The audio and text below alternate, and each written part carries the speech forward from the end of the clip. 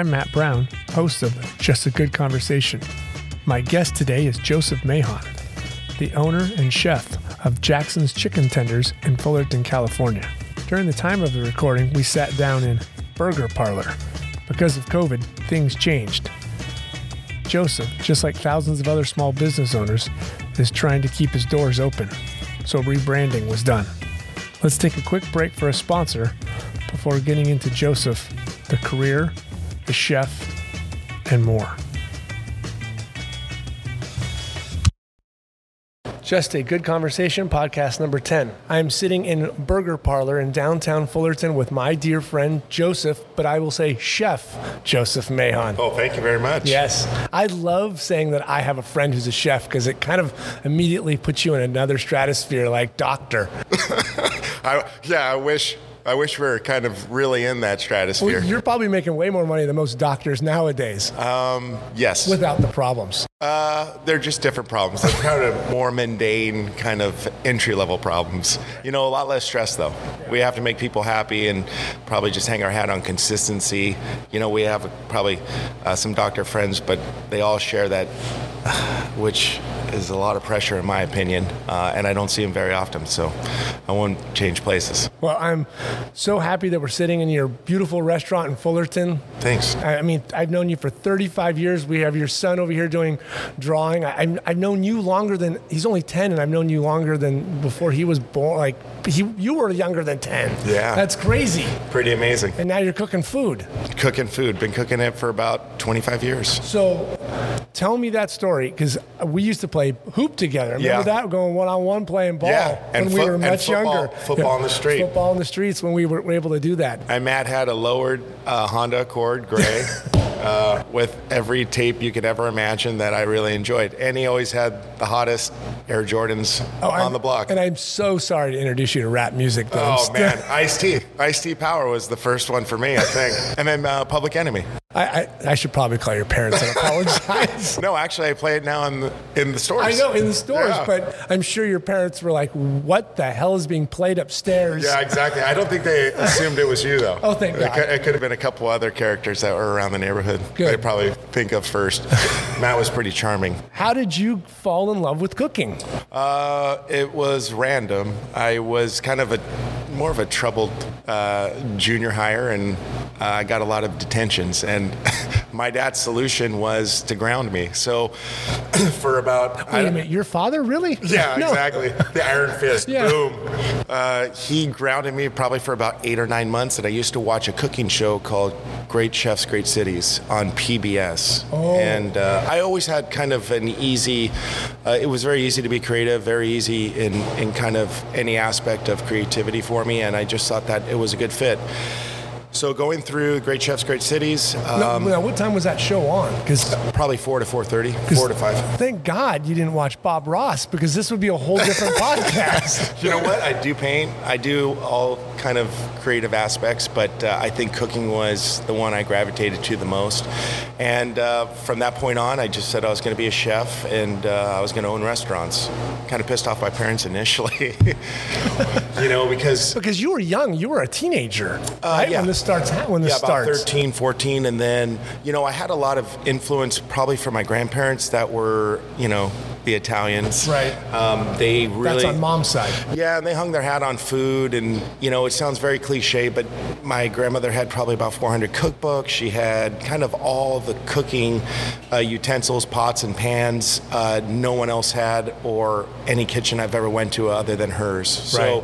So they were very encouraging, my grandparents, and they actually were very supportive. And actually, I think that was kind of the seed that was planted, and they just kept watering it. And I was given all of her cookbooks. She gave all of her pots and pans to me instead of my mom. There was a little bit of favoritism, I think, going on there. But, if I reflect now as we're talking, I think they had a really, really good spark to kind of that initial interest. Now, when did you start cooking maybe around the house for mom and dad, or decide like I'm whipping up this? Started cooking probably 8th grade. Yeah. Wow. 8th grade, yeah. Started whipping out the cookbooks and just got down to it. Was mom cool with that? Like, hey, Joseph's doing dinner tonight. Well, a side note is she's actually stopped cooking in, I think, 3rd or 4th grade. And right, because I never saw the kitchen like exploding. Never. Right. It was never like, there's your mom just whipping it up. Boys, you want some? Yeah. It was kind of fend for yourself. Yeah. If I think back a little bit earlier, my both parents were working, and when I'd come home, I knew how to make scrambled eggs. I think when I was in 2nd grade, knew how to make quesadillas. I was a top ramen master. Okay. we would infuse or improve that top ramen base like in any capacity we could. Me and a buddy of mine, Adam, who lived down the street. But oh, that's right. Yeah. Yeah. So I'd have to take it back to maybe 2nd grade when I first learned how to do scrambled eggs. So I was cooking by myself very, very early on, and that was based on my mom's decision not to participate in feeding her family. Now, all jokes aside, they did take us out to dinner. Yes. More often than not, but that was probably it. But that's sometimes a lot of the lifestyle in the house. Like, we're just eating out. Yeah. So we would all group together at 6 o'clock. We'd go over to, their staples that they'd enjoy, and we'd just bang them out. Yeah, that was it. No cleanup, come back home, and then be on to the next day. Right. So where do you decide, I think this could be something? Because you still got high school, and you can always change your mind and be an astronaut, a fireman, or whatever. Yeah. Fall in love, and then she takes you off to where? Yeah, I just think it's the decision I made, and I was going to see it through regardless of the circumstances. Did you have any jobs? Like, did you start working at Denny's? No. So actually, my mom got me my first job, I think, when I was 16, and it was at a tea house in Whittier, and it was this old English lady, and I think within like 4 or 5 months, she trusted me enough where I got to run the kitchen, and it was like, it was pastas, minor catering, some tea sandwiches, some kind of introduction to the kitchen where you're dealing with heat, sanitation, and all kind of the basics of kind of the kitchen life. And she was an older lady, so it was nice she gravitated to me because I can help with just about anything. But again, I had the attitude and the approach of, a long-term plan. So I think people can kind of understand that initially. And I think when you kind of portray that to any individual you're working for, I think they gravitate to it, and they will open up as many doors as you allow them to open. Wow, that is a good spot to have been in with her. Yeah, and then I leveraged that into Mulberry Street, which was my first real line cooking position. Really? At Mulberry Street? Yeah, like 18. That's awesome. I had no idea. Yeah. You were cooking some of my food back there. Yeah, exactly. Because you never see the chef if you're buried in the back. No, and the chef's still there. His name's Joe. He's been there for about, I think, 30 years. Wow. My memory serves me correctly. And that's rare for chefs to sit in a spot for that long. Well, yeah, and I had, I still have conversations with Dennis and Brandon. Brandon's his son that's taken over the restaurant itself. But, I learned a lot indirectly and directly because they were able to hold on to their staff for a long period of time. And that's probably the root of all their success for the last 35 years. Is to keep them. Is to keep your team. And, if they altered from Joe, who would know, who knows where they'd be right now. So working with that chef, whatever it encompasses, they've been able to provide. So from Mulberry, where do you go? Or what's your job at Mulberry? Do they put you in charge of what? I was fry. Okay. Basically, there's just two people there. There's right. one that does 80% of the work, and then there's one that does 20, and I did about the 20. So I did salads, desserts, some pastas, and then mostly all the appetizers. Because, for the regular folk, it's behind the swinging door, so we don't know how it works. Who's the grunts, who's the sergeants, and who's the generals in the end. So when you say 20%, people still think seems like a lot. Yeah, it was a good introduction to thinking what I was doing had a little bit more influence than I thought. But it definitely solidified kind of the route I wanted to go. On a side note, when you're applying for the Culinary Institute of America, they needed you to have at least, I think, 16 to 18 months worth of on-job experience. Wow. So the purpose also had an end goal in mind, which was to fill out that application and have a couple references, which was the tea shop and then Mulberry Street. Okay. And then once that was completed, we kind of moved forward and moved to New York. So how did you get Culinary Institute on your radar to be like, that's where I'm going? So I came consumed with the chef world and restaurant world, and I did as much research as I could. I really did every biography I could on every chef that was kind of noted in nationally or regionally. Okay. And most of those came up with the Culinary Institute of America. Wow. So that was easy. Where's the Culinary Institute of America? How do I apply? Yeah. It's not down the street. It's in New York. No problem. Sure. Where's the plane ticket?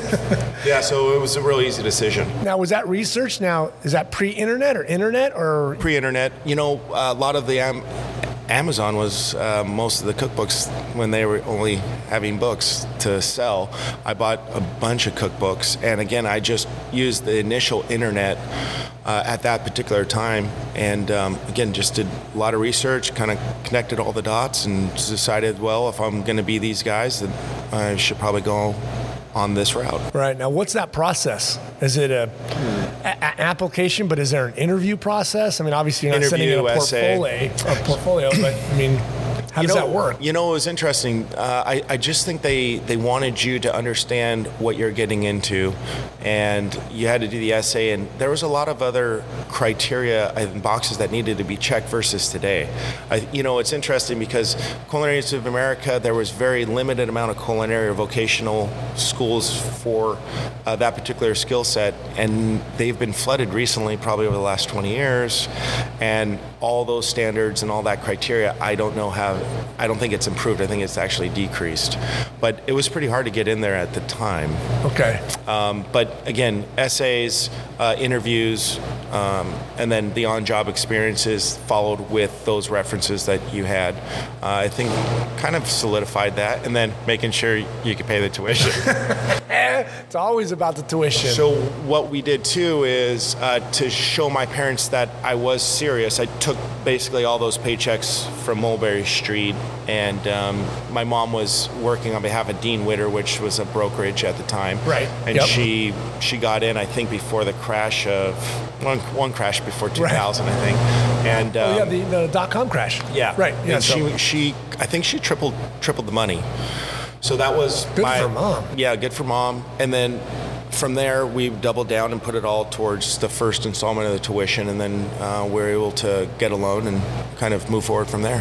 Now, is that a regular school, like it starts in September, or is it semesters, or how do they? It's year-round. Okay. And but they do it in blocks. Okay, so what's the block period? So do you know you're going in the spring, or I'm going in winter? It's every 3 weeks. Every 3 weeks? Wow. They are rotating you through. Yep, they have a great system and a great process there that works year round. So, you know, the other aspect of the Culinary Institute of America is it's a great draw from an architectural standpoint. It sits on the Hudson River. Oh, it's gorgeous. Yeah, it's kind of real picturesque. So they need those restaurants open at all times. Right. So every 3 weeks you have a new crew that's endorsing either the French Escoffier room, which I think has changed since I was there. The Italian Covita olive oil place, or another sponsored restaurant right, now. Sure. Yeah. By a big corporation. But they don't have the ability to close down. So I think that served as their function.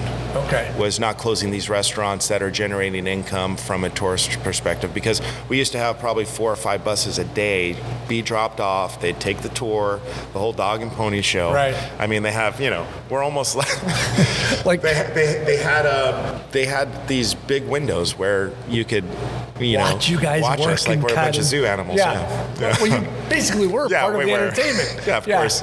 We're going by now, the salad bar. Yeah, exactly. And you see one of these guys cutting the salad. Yeah, romaine lettuce. God bless him. Yeah, so that's how it worked. How big was your class? Probably 45, 50 people. Wow. Every 3 weeks? Every 3 weeks. On average, something like that? Yep. That is crazy. Yeah. They are just putting people through the meat grinder. Can I say that? Meat grinder's right, man. You know, it was interesting. So what's a typical time period? You serve a year? Or is it 6 months? Year and a half. Year and a half is typical? Year and a half, but you have a six-month externship. Okay, yeah, because then you start getting farmed out. Yeah, you get farmed out. Really? It's like you get farmed out, yeah. Definitely. But it depends on what farm you want to join too. You know, the interesting part is still the 80-20 rule.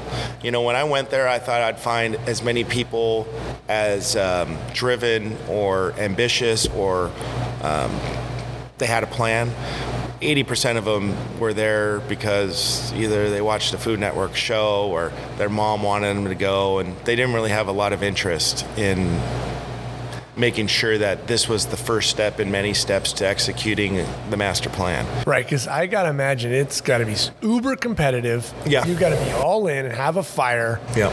And if you don't, you're going to fall by the wayside real quick. Well, it's easy too. It's there's all these kind of steps to filter you out. Yeah, what's an average day?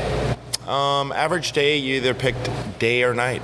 And, you had half the day off that you could do whatever you want, and then you did either the other half for schooling. And it was, from sauces to meat to composed dishes, health, sanitation, nutrition, and all the other kind of boxes that need to be checked off, I think, for an associate's and or bachelor's degree now that they offer. Okay. And how do they break that down? Do they say, okay, and this is chicken, and this is beef? I mean, how? Yeah, right? Because it gets basic, man. But I'm sure that's needed, right? I think if you don't have two brain cells that work, I don't know if it's really required, but But you don't want to be surprised and be like, I had no idea that salt doesn't work with this. Yeah, but I still think it's on you as a person to understand that. If you need someone to teach you that, and you need to pay, $60,000 or $80,000 or whatever, you need to be doing something else, man. Right. Yeah. So for those type of classes, they're kind of you're on autopilot, but I just didn't think very much of them. That's why I probably can't remember all of them. I remember the restaurants, and I remember kind of European cuisine or some of the other types of cuisine, but I really thought the learning was on everything else that's associated with the school. The people that were there teaching that had, the chops or the feathers in their hat from either, we had one that was the executive chef of the White House. Obviously you want to, buddy up to him, figure out what he knows, or ask him as many questions as possible. Or people that have worked in New York City under some of the best chefs for the previous generation. Those are guys you want to buddy up to. We had a culinary Olympic team too. I donated my time after school at nighttime to help out with the Olympic team, just to figure out what they do different, how they work, what's their approach, what's their mindset, because I thought that was more important than what you could find in a book. Wow. Was that your first trip in New York? Yeah, and we're in Hyde Park, New York, so we're a little bit in a rural area, but still, that's going across country. It's New York City or New York. Yeah, you know. I thought it was very exciting. I thought whatever we have to do to get the plan done is going to be required, and we got to do it. Real simple. Prior to that, so I'd have a nighttime classes, but I used to work 2 jobs in the morning. So my first job was the gym. What? Okay. And the gym was an easy job because you're employed by the school. So I'd show up there at 6 and probably, sleep for 2 hours with my cookbook in front of me. Oh, Jesus. But what I found out too was there was a bunch of culinary professors that had a lot of chops. And they would work out in the morning. So I was able to form some good relationships with them. And then the second job after those 3 hours was another 3 hours in the video library. And this was pre-internet, where YouTube had literally every cooking channel you could ever think of, but they had literally a library I thought was the most valuable asset of all video techniques, and then literally every chef you looked up to, previous, current, doing some type of cooking demonstration at the school, because every 3 weeks we had a famous chef or somebody who's really established within the market come to that school and then show a cooking technique. Wow. And when you're there, you can show up, but usually life gets in the way. These guys are hungover. They don't want to hang out. They don't want to learn. They're fried. They do something else. So I literally took notes and watched every video in there. Wow. And the reason I was able to do that was because no one walked in that video library. Are you kidding? No, not at all. Jesus. So again, just a different approach. Right. Now, where do you think you got that approach, that fire to understand, like, okay, I'm laser focused on this? You think you got that from mom and dad, or is that just something burned into you? Just burned into me. Just making sure that I complete what I wrote down. You know, most of the, and again, I kind of wrote down a list at 18 of what I wanted to do, and I've done most of all of it. That's fantastic. I'm a big, it's very, very important, you know, writing down the goals. I think once you write them down, they're written into your mind in some capacity. I think your mind just gravitates to it. And you see it, you're going to focus on it and do it. Big believer, seeing, you know, and I learned that through basketball and through sports, you know, subconscious type of aspects where, you know, you're training your mind, you're preparing, you're practicing in your mind, you see it in your mind. I think I kind of took that from all the years I played basketball, and I just applied it to more of a career-oriented plan. Who knew all those games of basketball were going to pay off? They paid off in some capacity, yeah. I didn't know it at the time. Right. But, you know, those type of team sports, you know, have, I think they're priceless because they teach you how to work in a group. And then if understand a role, like I believe that 100%. They teach you. Yeah. Double down on your strengths. Understand your weaknesses, be okay with your weaknesses, try to improve them in some capacity, but really double down on your strengths, have a plan and serve a role and the function within the group. Right. Because I've never met a rich hermit at all. You know, you're going to have to work with a group of people, you're going to have to offer value in some capacity, and you're going to have to offer something that could complement the rest of the group. Right. So at your time at the Institute in New York, where do you find yourself gravitating to? Is there a food or a region, a style? Where do you start to find a niche? My roommate told me about a guy named Daniel Boulud, because I didn't know much about New York. And Daniel Boulud at the time was with Jean-Georges and David Boulay. And those three guys for me in French cuisine, which was the most popular cuisine for 4-star or 3 Michelin star restaurants, were those were it. So I did my research on Daniel. Once I did my research on Daniel Boulud, I went down to New York and went with my girlfriend at the time, and we just kind of surveyed the Upper East Side, found out where they were, and then the next week I gave probably about 8-9 restaurants a call, told them I want to work for free on Saturday. And now, is that normal in the food industry? No, but the research I did from the guys that had the chops, the guys that were established, that's what they did. So I'd go, hey, can I speak to the executive chef? And somebody would actually give me the phone to the executive chef. It was crazy. I thought, wow, this is easy. Yeah. And then I just said, hey, man, I want to work for free. Someone would just say, get the hell out of here. Someone would hang up. And then one from Cafe Baloo, he said, okay, come in on Saturday. And I came in on Saturday. And from there, I ended up working there, I think, every other week. And then what I started doing was I started going to other places around the city on Saturdays and finding out what they did, ingredients, techniques. And I wasn't around the chef. They'd put me downstairs, peeling onions or peas. But the guys on the front line know a lot because they're producing the product. So you take a disgruntled cook who's pissed off, overwhelmed, stressed. You be his friend, and they're, let's talk. Yeah, there's airing out exactly the ins and outs and all the intangibles that you're probably not expecting from a school to give you. Okay. That's interesting. I would not have thought just to pick up the phone and be like, I can work for free. I can peel a potato. Come on down, kid. Yeah, come on down. So, and Andrew Carmelini at the time was running Cafe Balut, and he's a real deal, man. He's got probably about 10 restaurants now. He's won every award you can think of, from James Beard to Food and Wine.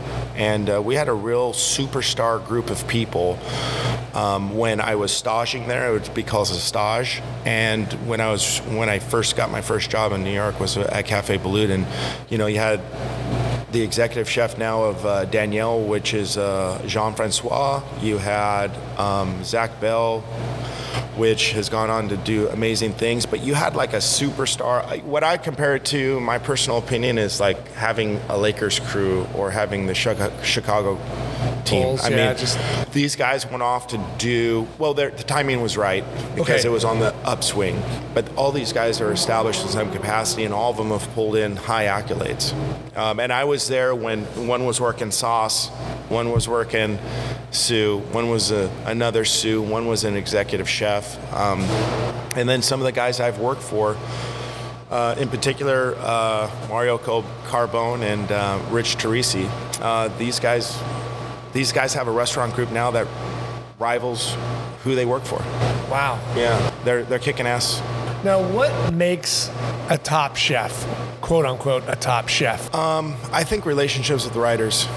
Okay. I think anything I learned from Danielle had a PR person glued to his hip every day. Really? Georgina. Really? Same thing with Wolfgang Puck. Wolfgang Puck, his wife was a marketer. Okay. And I think it's a good component, and it's a big box that needs to be checked off. The cost associated with it and the time associated with it. Oh God, yeah, the time is challenging, because what happens is you're out of your restaurant and you're choosing to be outside your restaurant, which you need highly skilled people to be able to execute consistently, because it's at a very high level. Either it's delicious or it's not. There's no in between, I think. And you have to, it's definitely a calculated risk. But those relationships with him and with Food and Wine, I mean, his vote, Danielle's vote, or Andrew Carmelini's vote, or Mario Batali's vote, they hold a lot more weight. Sure. A phone call to Food and Wine about how, my sous chef just opened up a restaurant.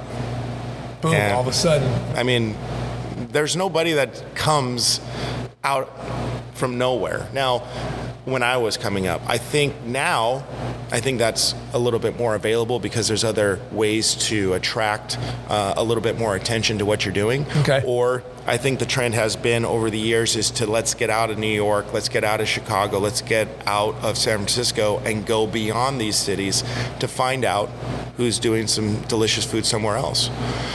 I've eaten at some places with chefs with high accolades, and I haven't been very impressed. Sometimes my best meals have been from people that maybe just have the passion that are inside the restaurant, and those have been the most surprising to me.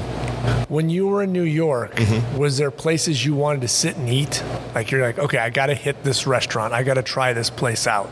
Yeah, I couldn't afford it. Right. I mean, yeah. It's like the catch-22. You're earning like $24,000 a year. You got 3 roommates. You're working 6 days a week, and the food you're producing you cannot really ever see on the other side. Andrew from Cafe Balut, if you wanted to come in with your family, he'd take care of you. That's nice. Andrew was great. And he really led from the front on that. That's why he was able to hold on to his teams for years, 5, 6, 8 years. That's a long time. Again, same consistency with Mulberry Street. So whether you're small or big, same kind of general consensus. They hold on to their teams for long periods of time. Wow. Big component, I think, when I reduce it down to, brass tactics. Right. But going out to other places, I wish I could have gone out to more. As through the years, as I was able to move up through the ranks and earn a little bit more money, I don't really go to 3-star Michelin restaurants anymore. I don't even go to 2-star Michelin restaurants anymore. I'm kind of over them. I was in Japan with my wife about a year and a half ago, and we ate at a 3-star Michelin restaurant in Japan. Everything to the T. We spent about 4.5 hours there, and I don't know, like $1,600, and it's just like, we could have done it for a third of this. This is probably our last 3-star Michelin restaurant for a long time. And I don't know if it's I'm eating different or I find more value because maybe the general cooking techniques and the approaches have improved overall through maybe YouTube and the internet. I'm not sure, but for me, it's all about value now. Is your palate different? The way you sit down and look at a meal, whether it's at a 3-star Michelin place or just a regular. I mean, do you look at it and go, "Oh, that salt," or the way the meat, of course. Yeah. It's funny. Can you enjoy the regular meal and not tear it apart? Okay. If it's good. I can't do that with photography. You can't do it with photography? No. I'm always judging everybody. Yeah. I cannot look at... I've stopped photographers at weddings to help them. Be like, you're doing this all wrong. It's nice to be proactive. Yeah. You're helping them out. Right. They need to know the truth. Right. So would you give feedback at a place and be like, hey, come on, that sauce.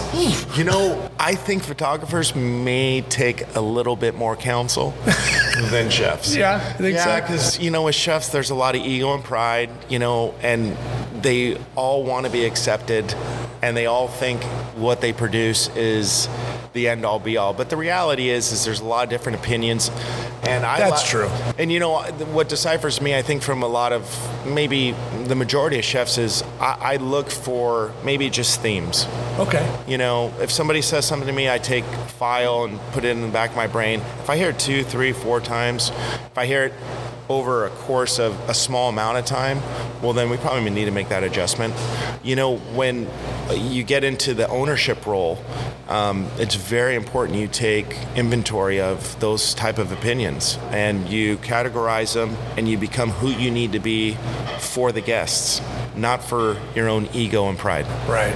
And that's, I think, a big choke point for chefs that could be starting out or want to get into owning and running restaurants, is they can't get beyond that somebody else has the ability to dictate what they want. But the reality is if the priority is serving the guest and giving the guest what they want, well, it's an easy decision. Wow. Yeah, that makes sense. Yeah. It's not rocket science. There's no pixie dust, man. There isn't. Everyone thinks there's a pixie dust or some magic wand. No, there isn't. No. And I think that's in any market. Yeah. I'll give you an example of a meal I really enjoyed. We're in Oregon. We pulled over, and our niece chose some steakhouse. Okay. And I liked the menu. I liked the combinations. Thought it was interesting. I thought he may be, going above and beyond what he could probably do. I took the first bite. I said, dude, this guy knows how to cook, man. This guy loves what he's doing. Right. I knew it in the first bite. Wow. Yeah. That's good. It's easy. It's probably easy for in your market. Right. But do you say that? You just know. Will you say something like, hey, let the chef know that was a damn good meal? Absolutely. If they do a good job, tip, and I'll definitely praise them. We pulled over in Tillamook at this burger stand. Right. And they did some good burgers. And, all I do, and I could see them overwhelmed because there was a group of people there. And I'm a cheerleader, Okay. Hey, you guys are doing amazing. We love the food. Keep it up. Because I know the stress. I could see it. I could see it in their body language. Right. I could see it just in their overall demeanor because they were going through a push. And I'm just a cheerleader and making sure that they keep going. You don't want to whip on an apron and he'll go back there and help him out? No. From afar. Great, keep it up. Yeah, that a boy. Yeah. See ya. See you later. Got to get the family in the RV and get the hell out of here. But sometimes, just that type of compliment at that particular time just validates, because I think they're all filled with self-doubt and sure, is this going to go on? Right. Because we're getting crushed. Yeah, is this all these intangibles? Is it the way it was yesterday? Is it, a lot of these things kind of creep into your mind, and if they have one good compliment or a couple good compliments, I think, or some kind of feedback that's positive. I think that's enough to go on for the next day or week or month. Oh, man. So where do you find yourself at CIA going? Are you going to get, now, I from what I understand, you went to Europe. Yeah. So Now, how does that happen? Is that like apply internships or something on the bulletin board? Hey, come to our lovely country. There was a chef at the CIA at the time called Chef LaRue, and he was part of the Escoffier and was there for like 15 years, and he had some contacts in France. I knew he sent people to France, so what I did was Now, is France the gold standard? Is that the place better than maybe Italy or... For me, I wanted to learn French Bolivia? technique. No, it's just a matter of perspective. So Okay. my perspective at that time was French, and I wanted to learn from the masters. Sure. So again, applying the biographies that I've already researched and just kind of going along with the plan. So they sent you over there for free, and he would be very selective. And I didn't have a lot of money, so what? Who does, right? You're spending all that for school. All for school. And you're not making a fortune. No, so you're paying for food and clothes, and maybe a Right. date with your girlfriend. And that's pretty much If, it. yeah. And then what happened was there's all these recipe contests in the Culinary Institute of America. Okay. And from there, what I found out was if I submitted about 11 or 12 recipes, that I'd either win first, second, or third. So I won about $9,000 in recipe contests. That's great. And I applied that in theory of getting a recommendation to go to France. So simultaneously, when I'm winning all these kind of 1, 2, or 3s, I worked for free at Escoffier and served as kind of I forget what they called it. It was not more of a mentorship. It was kind of somebody who would assist the chef for the class. And I did that I did that on Saturdays in the mornings for, 5-6 weeks. And because people don't understand, the kitchen's open very early. Yes. To get all that preparation done. yeah. They're not cooking at 5 o'clock in the evening. well, There's you had a the morning ton- crew for lunch. Right. Yeah. Oh, that too. But So- you're doing your sauces, and a lot of things are prepped in the morning. In the morning, and then 2 to 3 days ahead, depending. And I'll give you an Huh. example. So burgers here are easy because they're on the day. Right. Barbecue, you better be 3 days ahead. Right. And you better be selling it all. And then if you're not selling it all, where's it all going? Ooh. Because of all that time, energy, labor. Right. How do you guesstimate the amount of demand? Yeah, your Tuesday crowd's bigger than your Saturday crowd. Exactly, and then you're guesstimating, and that's a constant stress for assessing exactly how much to have, because guests aren't very understanding of running out of anything either. No.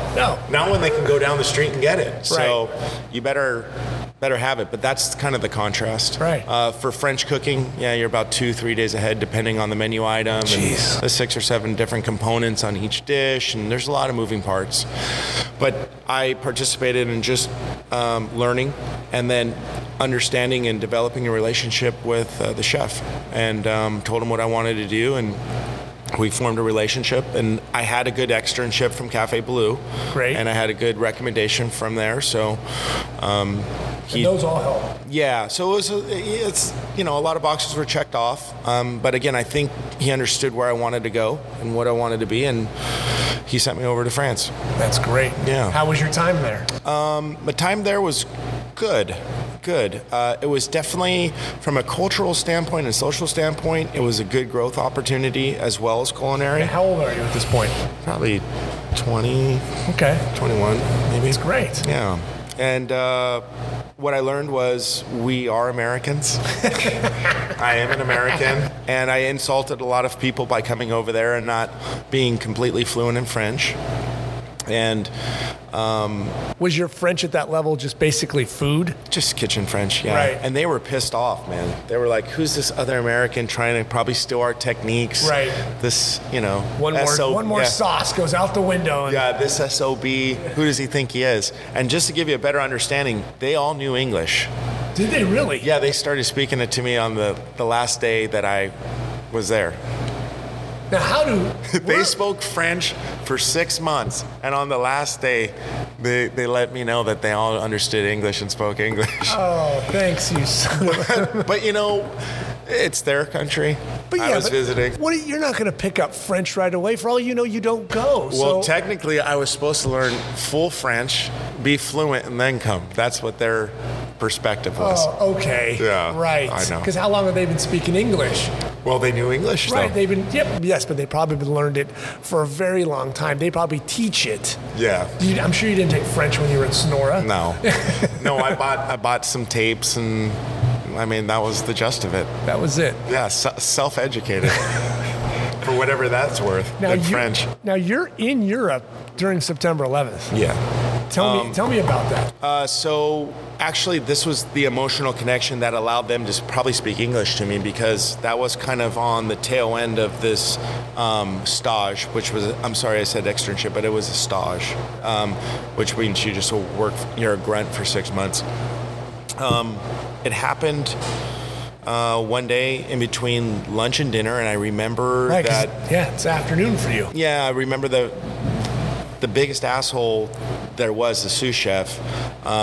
He was very emotional, and he put his arm around me and he said, "There's something wrong in America." And then I said, "Huh?" I thought it was a joke. Right. And then they showed the towers falling, and everybody was very understanding. I worked through the night, and everybody was very solemn. How was being in France though, that physical response? I'm sure people after 6 months kind of knew you were the American. Were they looking at you different the rest of that day? Oh, Yeah. Joe, we're sorry. Yeah. Even though your family wasn't attacked, it's just America was attacked. You're America, and they hang that on. Yeah, complete shock, and a level of empathy that I think only a situation like that can garner. Right. You know, and at that particular time, we were all just, we're all on the same side. Right, all of a sudden. Yeah, and how did they perceive it, media-wise? They were shocked, solemn, sad. They didn't know what was going to happen. How quickly did you talk to mom and dad? I don't remember. Actually, it would have to be within that day, or within 24 hours. The reason I came back to the United States is based on a phone call with my parents, and they wanted me to come home. Right. I mean, sure. Because I think they meant Orange County, but I went back to New York. For them, though, well, okay, I was going to say that's safe to come home, but then exactly. You're going to ground zero, New York. Exactly. So they told me to come home, which I interpreted it as going home to New York City and continuing my journey. Right. Yeah. And I think they may have thought, come back to Southern California. So how quickly do you come home? Because, for that week, everything in the country's... Yeah, probably as soon as I got a flight back, I got one back. Wow. Now, how much longer had you have been in France? Or it was winding down? It was winding down, but I had some stages in Paris within those 6 months, and London. And what I was planning on doing was, again, part of the plan was to work at one place and then have a referral, work at another place. And I had some other places on the list, but and I was already making my phone calls. I had a couple other restaurants lined up at that particular time, and one was for actually a job, because I thought it was a good starting point and I could kind of leverage it, go up and up and up. And so you could have spent maybe a year and a half. That was my goal. My goal was probably about a year and a half. How was your French getting? Good, and I was just getting more acclimated. I was just... Yeah, you're immersed at that man. point. I mean, it was. You had no choice nice. to get good. Yeah, it was nice. It was nice, and I like those situations. The other type of people, not the type, but the people you run into when you're that vulnerable.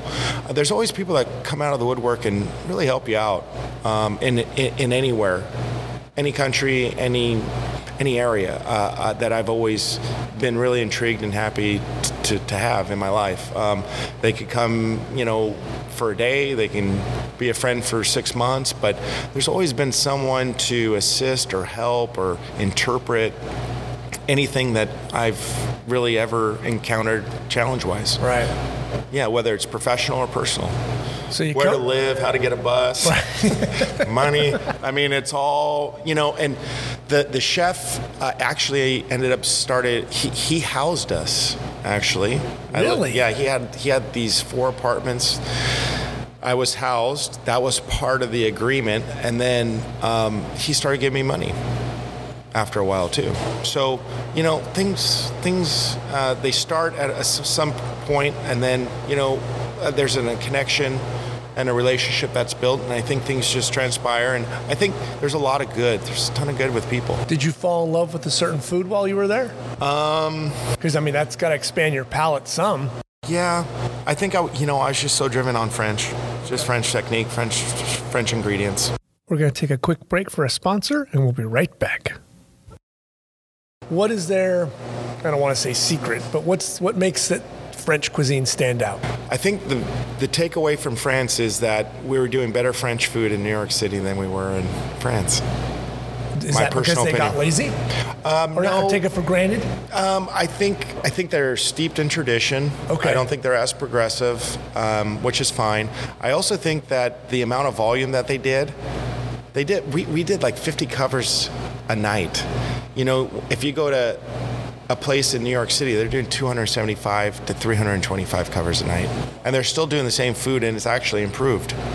So that's the French, huge. the French technique with, I think, the mindset of an American, which is kind of systemize the sequence and then just expanding instead of contracting. It's a great combination, and I realized how well of an operation these restaurants were that I was participating with, working in, that were just amazing at the top of their level. I can't imagine serving that type of quantity food at that level every day, lunch and dinner. I mean, it's an amazing feat to have. So when you say they're, it's not stuck in tradition, but they're in their traditional ways. Mm-hmm.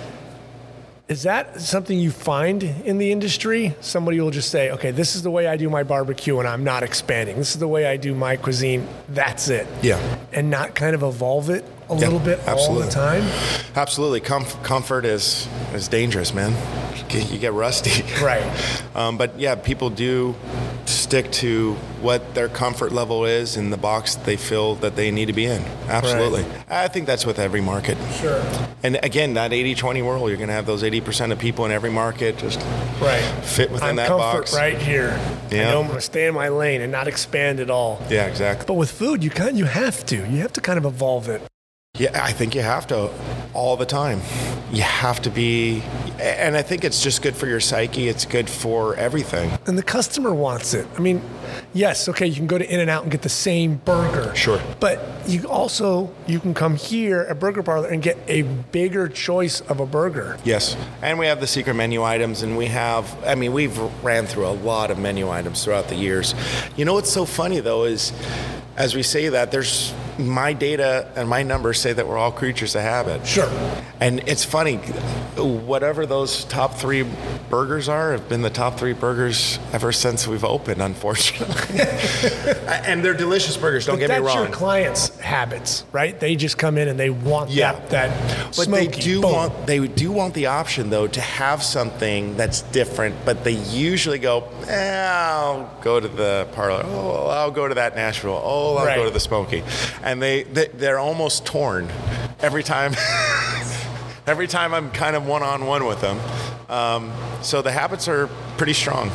Okay. Well, and I imagine for established businesses that are beyond 5 or 10 years. Sure. They go there for that particular item and that particular item only. If we're talking about fine dining,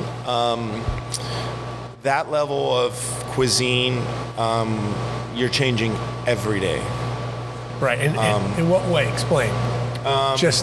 Well, usually a chef brings in something, and you interpret it and you make what you want with it. We're bringing in a certain fish, or we're starting in a rack of lamb, or whatever it is. Celeriac, or lamb saddle, or we have a bunch of foie gras. We have a bunch of pork jowls. I mean, maybe you'll make a terrine, but that's got to be great, right? That gives you some creativity. oh yeah, and there's nothing more rewarding. You know, at the highest level, what I was doing when I was executive chef of Bastide was we made making menus on the spot.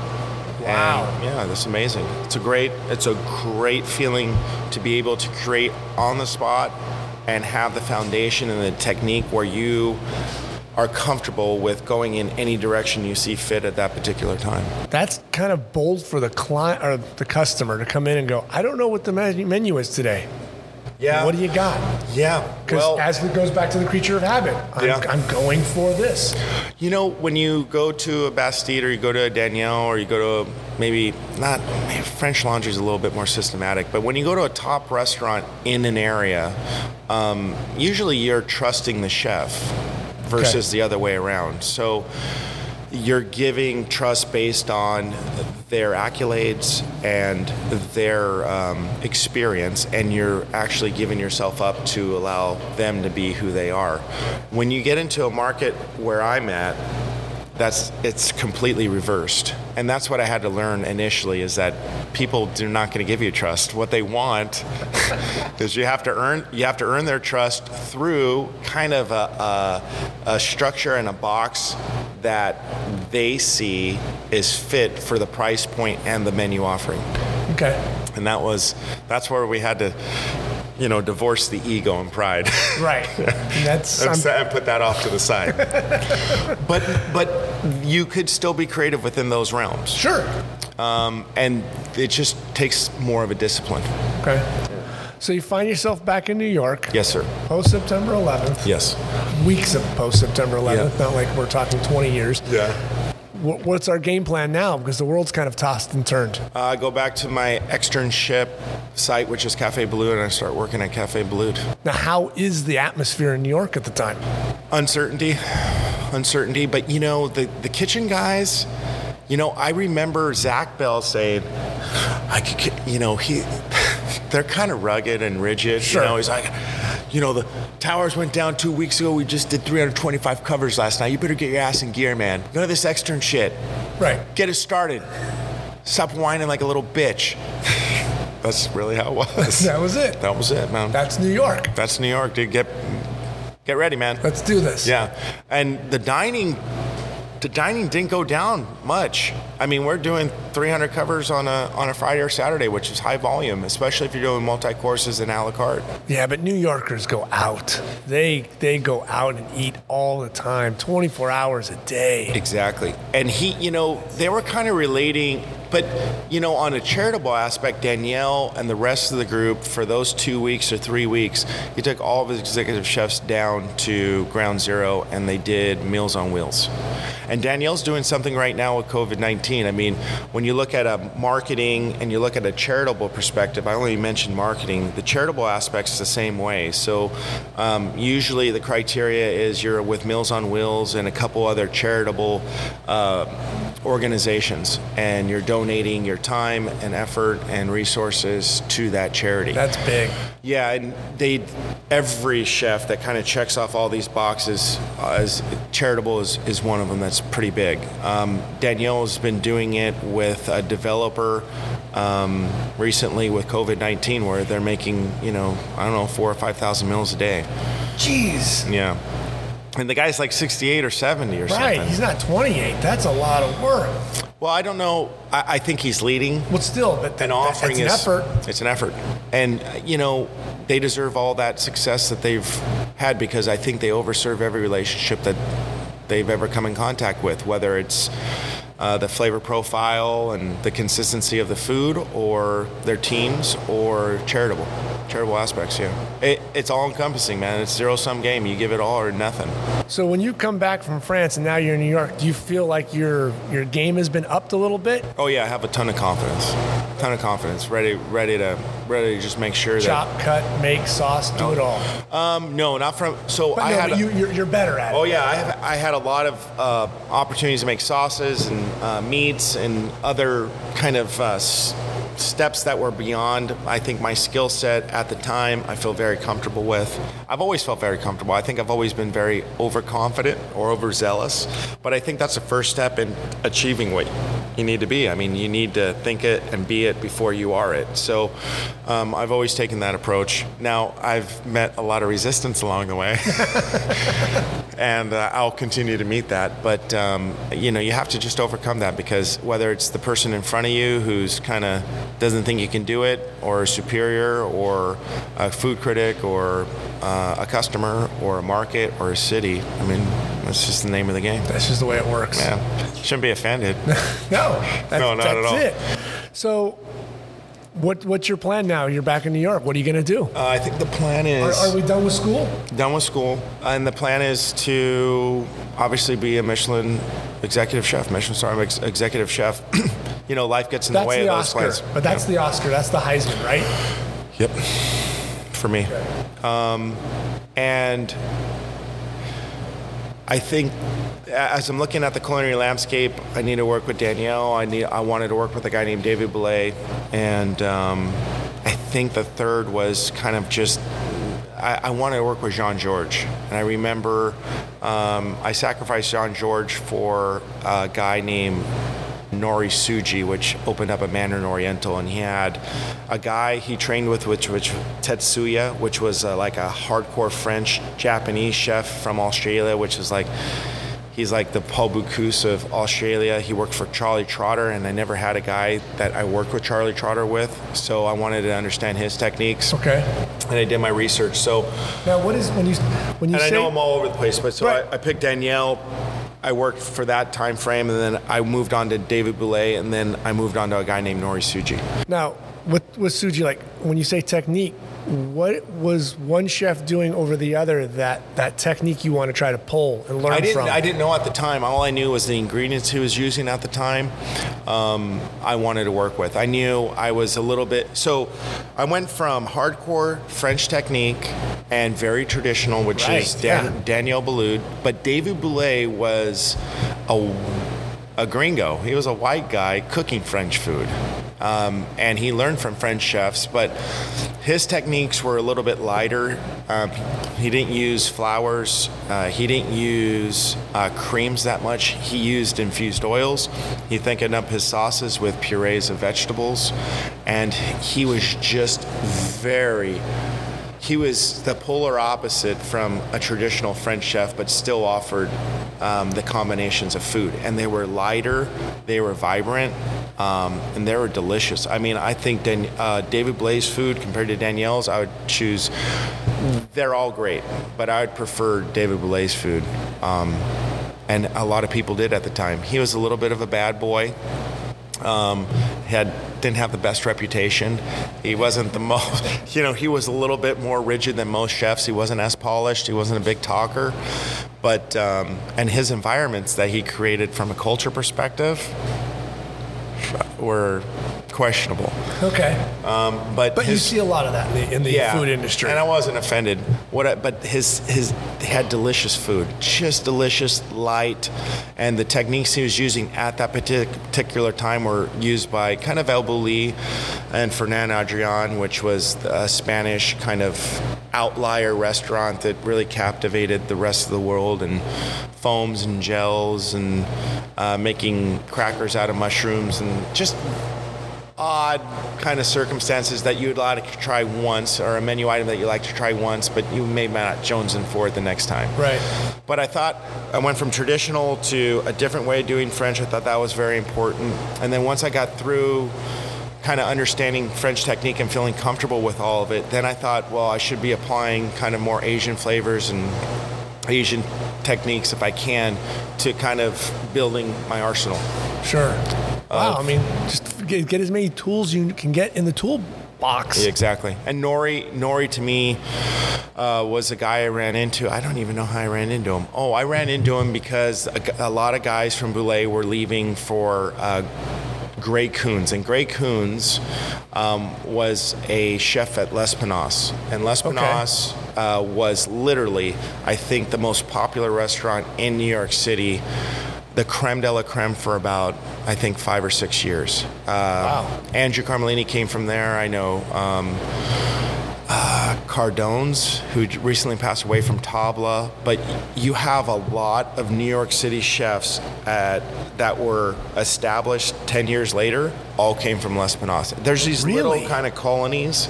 I was part of one at Cafe Boulud that they sprout up 5 or 6 established dudes that really set the tone for the next 5 or 6 years. L'Espinasse was one of those incubators that did it, and Gray Coons was the guy.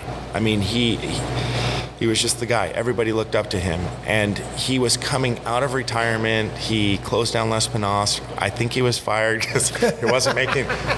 Maybe I'm wrong. Right. But Andrew told me that he never knew how to run a profitable kitchen. He was just so ego and pride driven, and nothing really made sense financially. That's probably why it was an incubator and why it was the number one restaurants, because maybe it didn't have to make as much money. It was associated with a hotel. Usually hotel restaurants are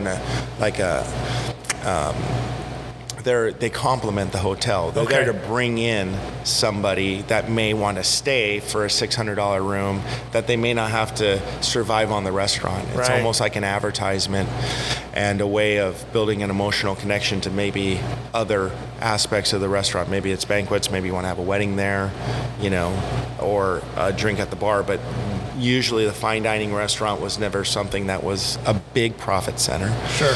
It's there. But it's there, and it served him very, very well. Anyways, long story short, he opens up another restaurant in the Time Warner building, and that's when Per Se was opening up. And I remember that, yeah. Yeah. And again, same history repeats itself. Gray Coons, at the time, he chose the window, which looks over Central Park, for his kitchen. For his kitchen. For his kitchen. So this should give you kind of an approach and a mindset. Yeah. I mean, who gave this guy money? Who endorsed this guy? I mean, business 101. You have the window, guess who's it's for? The people paying for the food. Yeah. My personal opinion. Yeah, no, absolutely. For what it's worth. Absolutely. Could not believe it. So a bunch of these guys from Boulé were getting jobs there. And I learned, I thought, from Andrew whatever I can learn, because I remember some of his recipes were from Gray Coons, if you kind of connected the dots. And then I ran into Nori Tsuji, I think, from another guy, and he just fit the bill. He was young. He was about 28, 29, had a lot of ambition, and was never really given kind of his credit that I think he should have been given. But why do you think that is? I don't know. The dining room is amazing. The timing was amazing. PR, not there? PR is not going to be there with hotel versus, and they are, but they would have to be, they can't be a global company. Okay. And then you have to have the right PR. Right.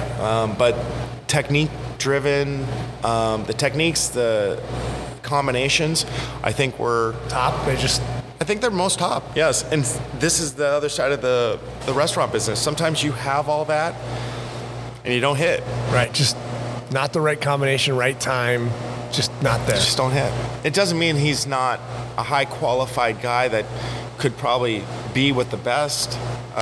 Just happens. Just happens, man. And it happens with every market. I mean, Sure. It could be a movie, it could be a song. Right. It could be a lot of things. And although I thought it was the best opportunity for it to be a big hit, and maybe it was outshadowed by Per Se or by Gray Coons' restaurant, but for me and my personal development, I thought it was the best place to be. That's good. Yeah. So what's the calling home? He has a chef friend named David Myers in Los Angeles. Right. And he owned a place called Sona, or he was a partner in Sona, and he came from Joachim, which was the head guy of Patina. And he worked at the original Patina off of Melrose, and he worked for Charlie Trotter. That's where he met Nori Tsuji. And I liked his food. It was super aggressive. It was free, and it was anything you wanted it to be at any given time. I mean, and that's how Charlie Trotter's was. I never worked at Charlie Trotter's. I never staged there, but there was a freeness to Charlie's food and his kitchens that was unlike any other place that I've ever been. And at that particular time, I knew how to do everything. All I needed for somebody to do was let me do it. Right. And mom's got to be happy you're home. Yeah, exactly. So we get to start at Sona, and at that particular time, I'm probably sous chef material, guaranteed. And I go in there, and he gave me some ingredients, and I cooked probably the best tasting he's ever had. Him and his sous chef told me that. What'd you cook? I don't remember. It was just there. Whatever you had, just whatever I had. It out and hit I do remember a home run. Yes, I do remember one of the sauciers come in and tell me I was cooking my chicken wrong, or sous vide my chicken wrong, and I needed to cook it different, and it was perfect. And I thought, oh, man, what an asshole, dude. You know, he thought he was big shit because he was coming from the French Laundry, and he just didn't have it. I mean, you could work at these places, but if you don't have it, you don't have it. You can kind of fall in this gray area where you're just got the halo effect, and I just wasn't really impressed by him very much. But his sous chef was a guy named Michael David, and Michael David worked at actually Cafe Boulud. He actually helped me on my externship. Wow. I worked under his station. So there was kind of that connection too. So kicked ass on the tasting, and then I told him, hey man, he goes, well, what are you doing here? Why do you want to be here? I said, well, I'm going to be your sous chef. He goes, no, you're not. I said, well, why not? He goes, well, you just can't come in here and tell me that I'm going to be your sous chef. I said, really? I said, I think I'm ready. And he goes, no. So I said, well, what is it going to take for me to get ready? And I think it was kind of tripping up over himself, and he didn't know how to handle it. And then, because no one had probably been so bold. Yeah, I mean, come on, dude. I got the chops, dude. Yeah, I'm ready. I'm going to be an asset to you and your restaurant. And at that time, Sona was probably it was the hottest restaurant in town. Okay. I mean, you had A-list celebrities, B-list celebrities, C-list celebrities, whatever it was. Everybody was there. And it was an amazing time to be there at that particular time. So we agreed on a plan for sous chef.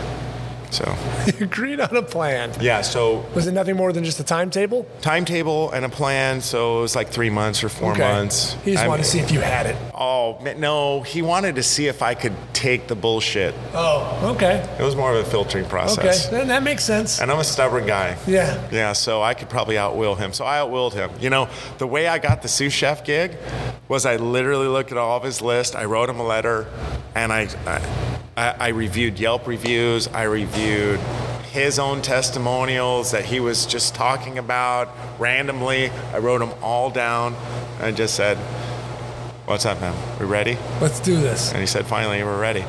But, you know, the introduction to the sous chef was great. I mean, he held a kind of a kitchen ceremony with the rest of the restaurant, and, you know, gave me my own cards and chef jackets with my name on it, and made a big deal about it. So he was really good at that. What did that mean to you? Because that's big. You're here. It just means the next step's completed, and we need to move on and get the next step going. So it was great. There was a lot of responsibility, which I really kind of enjoyed, and it was about getting that thick skin and understanding really what the kitchens require and need from a managing standpoint and supervising standpoint. So I was around 25, I think, and it was a good place to be. I was still on my timeline, and it was great. It was great. You're probably working your ass off. A lot of hours, yeah. Probably 80, 90 hours a week. First one there, last one off. I was on like burnout course, like 101. But that's pretty consistent. I mean, that's putting in the hours you need to at that point, right? Yeah, you know, I don't think because you work long hours that they're productive hours. You know, I'm always, you know, as I reflect on it now, you know, I'm always looking up to shorten up gaps and to group things together so you don't have to work that much. You know, I think a lot of chefs or people in the restaurant business, because you work 80 or 90 hours a week, you're productive. That doesn't mean you're productive at all. It doesn't mean you're accomplishing anything at all. It means that you're probably not evaluating processes and improving upon them to shorten up that gap, and something else probably needs to change in that sequence. else. That's my personal opinion. But at that particular time, do whatever is required and necessary, and I served that post pretty well. How long? I don't know. Year and a half or something. Oof, that's a lot of hours in a year and a half. Well, I was living in Orange County at that particular time. What was that drive every day? I was falling asleep. And one of the biggest was that West Hollywood or no? West Hollywood, yeah, off of La Cienega next to Trashy Lingerie, or across the street. Yeah, and it was just like Burnout Central. So I think if I lived in the area, I think it could have went on more and more. But at that particular time too, Sona was going through an expansion. They wanted to expand to his wife's bakery, and then there's less attention going to Sona, and then he was trying to court the CEO as an investor, the CEO of Spencer's. Remember Spencer's? Yes, yeah. Yes, formerly of Spencer's, yes. Yeah. And so she was in there once a week, and David was great at marketing. David really wanted to be kind of a TV chef. He didn't really want to be like a real chef. He allowed me to run the restaurant. He allowed Michael David to have the restaurants. He would just kind of come in for an hour, say hi, and leave. But I can't knock it, because he had really highly skilled people, allow them to do what they needed to do, and then he did what he had to do. There's a lot of why I was there too. There was a little bit of uncertainty because Michelle, his wife, that was getting a little bit more press on the pastry than the food, I think caused a little bit of a wedge. Interesting. And then that wedge just continued to grow. And they ended up getting a divorce, and there was other kind of personal habits that were probably kind of coming to the surface that, it was like one big dysfunctional family. Who knew pastry could split up a family? I know. Well, that and some other things. But, sure. I mean, and then a lot of people don't hear that too often. I know. Divorce settlement, pastry. Not adultery, no pastry. No, it was adultery too. I just was going with the pastry. Yeah. But I'm not going to knock him for any of that, but Michelle came from a different family. Michelle came from a PhD. Her parents were doctors, and she knew a different lifestyle than David. David was kind of from a guy from Columbus, Ohio, and probably grew up with not much, but had these ambitions of making sure that he was going to be more successful than when he started. And I just think they gravitated together, and then she actually was, I think, responsible for most of the funding. There was another guy, a German family, that was kind of in the background with partnerships, Basil and his wife, that he was a cook but never a chef, but still loved the restaurant business. His dad had like hundreds of millions of dollars from a German pharmaceutical place, and that's who really funded Sona. David was more of the front man. He was more of the sweat equity.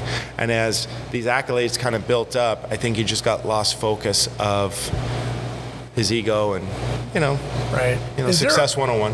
Is there a lot of that in the industry where you have some hidden backer that just puts a ton of money into that restaurant, and Chef So-So is just kind of the front man? Yeah, and because there's not too many chefs running around with $100 million in their back pocket to front a crazy project. Well, this was a crazy project, and as time went on and revealed that David was kind of smudging the P&Ls of Sona and his bakery, and to gain more investors to expand restaurants that really weren't profitable. Sona was never profitable. Oh boy. That bakery across the street from La Cienega was never profitable. That's not good. And then he was misleading investors. And, there's a Los Angeles Times article that came out, and that's not the kind of article you want coming out. No. Not at all. No. So you can't steal from Peter to pay Paul. And then from there, a lot of all those other relationships probably broke off. And, once that's in black and white, it's very hard to recover. I don't know if you do. So I don't know what he's doing, but I imagine it's not restaurants. Maybe consulting. So how long did you last there? Probably about a year and a half. And then what did I do? I left. I got burned out, and I met my wife. I mean, I can see the burnout. Glad you met your wife, because I mean, 90 hours a week will get you. Yeah. Well, I was falling asleep on the road, and I That'll had get you too. I had a blossoming personal relationship at the time, and I felt that I needed to double down and be available, because that's how relationships work, Joe. So I'm glad you understand that. Jeez, man. Yeah. So that was my first introduction, that first step into it. So maturity is amazing, isn't it? Yeah, maturity is amazing. So what I did was I was a sales rep for Village Imports, which was a competitor of Chef Warehouse. But I mean, you say that so nonchalantly, like, so you stepped away. I stepped away, yeah. Gained a different perspective. Right. I mean, 18 months early, you get your name on your chest that says Chef Joseph, and now you're just like, okay, I can't do 90 hours a week, and I've got this woman I'm falling in love with. Yeah. I'm going to step away from the thing I chose to spend the first several years doing. Exactly. How difficult was that for you? I don't think it was difficult if you got your priorities straight. So the priority was to see if this was the woman that I want to be with for the rest of my life, because I knew that the chef life's pretty lonely. There's a lot of miserable people that are living in, studio apartments with nothing more than the restaurant or the relationships around those restaurants. From maitre d's to captains to sommeliers to executive chefs. I mean, there's a lot of guys that have chosen to give all of their effort, time, and attention to a restaurant. And I've always seeked balance, and I knew that wasn't enough. So I thought, well, I'm 25. I'm sous chef at one of the hottest restaurants in LA. Things are kind of deteriorating from the inside out. Right. I can still, if something doesn't work out in a year and we break up, and I can still jump back in? Yeah, I could be an executive chef wherever I wanted. Right. I can be a sous chef wherever I wanted. I've earned it. So. But you were going to take a definite shot at this love. Yeah, and so I took a sales rep job, and it was great. I earned $60,000 a year for the first time. I had a gas allowance. I had a computer that they gave me. You weren't working 80, 90 hours a week. No, man, 4 days a week. And you got this hot chick. Yeah, Fridays off. And I'm with this hot chick. So I was really, everything was great. Everything was really, really good. And then I started selling to restaurants, or upscale restaurants. I'd sell them foie gras, truffle oils, chocolates for pastry chefs, and just very high-end goods. And I'd build these relationships. And I started, and Orange County was my territory. I just started getting jealous. That's good that you stayed home. You didn't get like Ventura. Yes. So they gave me all of Orange County. So perfect, right? And I remember how I got the job. I was in an interview with them, and they had like 4 more interviews, and I took care of their breakfast. Smart move. Yeah, just smart move. What'd you buy? I don't know. I bought them breakfast. Whatever it was. Whatever it was. So they're interviewing me. I'm a good guy. I could interview very well. Sales is kind of ingrained, I think, in my DNA. And I remember they go, "Oh yeah, the clincher was no one's ever bought us breakfast before." I said, "Really?" So easy $20, $25 investment. Right. Paid off good. Boom. Got you a job. Got me a job. So Orange County was my territory. I started opening up accounts with existing restaurants, and just started getting very frustrated very early on with having these unqualified bozos that were hacks run these restaurants, man. Eat you up? Yeah, man, it started eating me up a lot. And I just started... That quickly? I would say about 4 or 5 months, because... That is quickly. I mean, you just saw it and you just went, oh boy. Well, it's an easy lifestyle. So that one part was jealousy and envy. The other part was thinking, I can get really used to 4 days a week, and I get really comfortable. And if this goes on for too long, I'm probably not going to get back in the business, and I'll probably regret it ultimately long term. Now, is there a window like that where you say, I might not be able to get back in? Like if you're away for 18 months, it's like, oh, who's Joseph? Well, I'd imagine, the connections fade. Yes. Connections fade, and then I would imagine that just like any relationship, it just gets stronger. Those roots are stronger. Right. It's hard to get out of what you're already developing with those personal relationships. So I was very aware of that, and I gave myself probably, an 18-month timeline. It was on a timeline. I was like, okay, we're going to do this for about 18 months max, and then we're going to have to figure out some other kind of sidestep. And I don't know what that is, but I'm going to have to go back, complete my goals.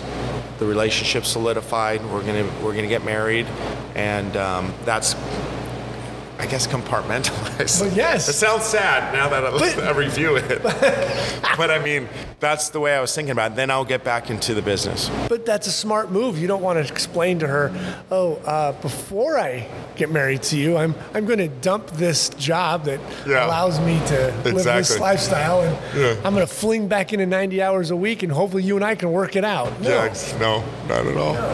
So, and it was plus commission, so it was great. I had a huge territory plus commission. It was an easy 4-day-a-week job. It allowed me a good balance of life. And you were good at it. I was good at it. Yeah, it was easy. And you easy inside, stuff. you kind of know what chefs need, what they want. Know how to talk to them. Right. Know how to fluff them up. But you're seeing them, and your eyes are rolling in the back of your head. Eyes are rolling, man. Eyes are rolling. So I remember that the Fairmont Hotel was opening up in Newport. Right. And I opened up an account with a guy named Bruno Egia, which he worked for all these 3-star Michelins. He was a French guy in France, and then... Had you known him previously? No. Or just by name? No, it was just an account I opened up. Okay.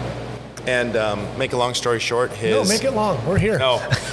So I opened up an account with him, and we got to talking. We just talked shop for probably about a month.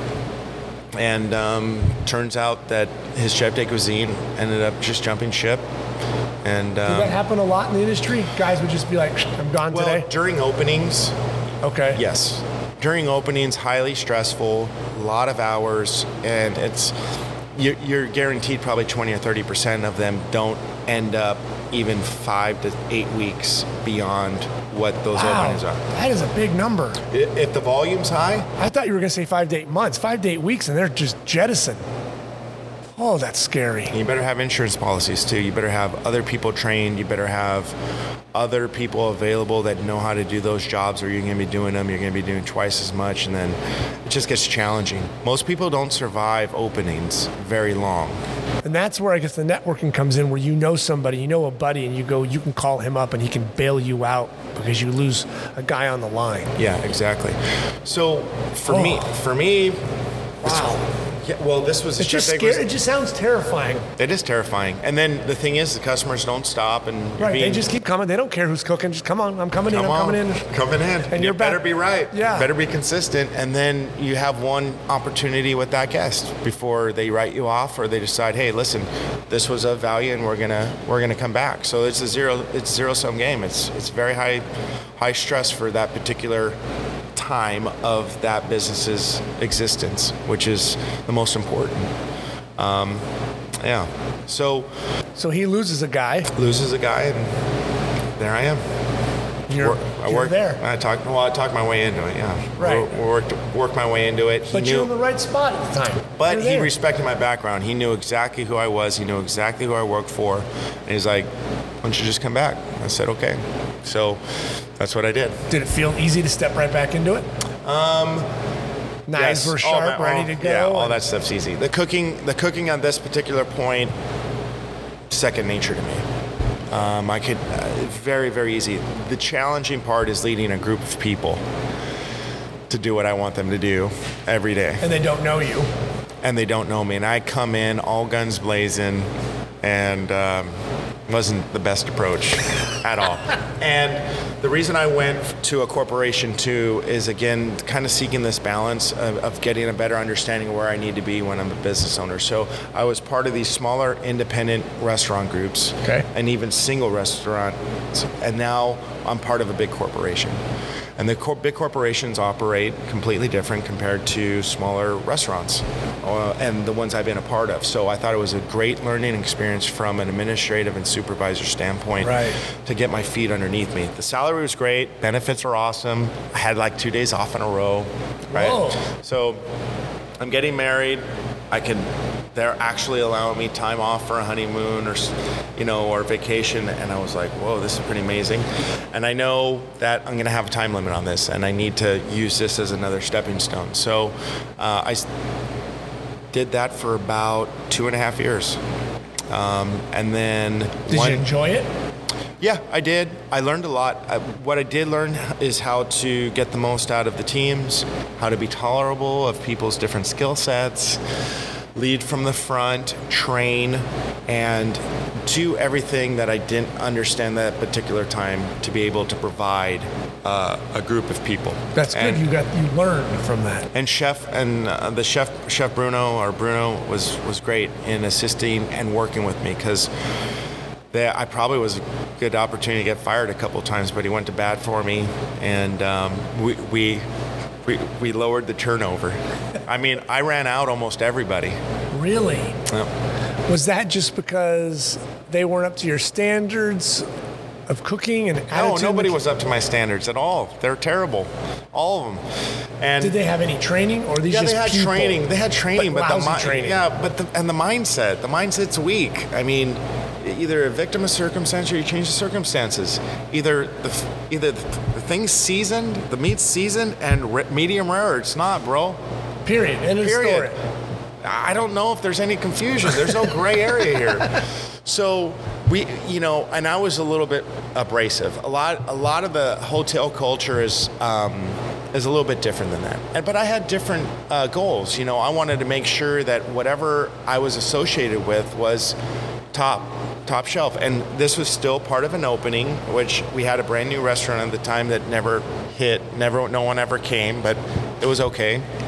I thought it was going to be a little bit better than what it was, but it wasn't. And again, that's okay. There's another one which just misses. You never know. Misses. It's time okay. and place. Yeah, it's just okay. Timing.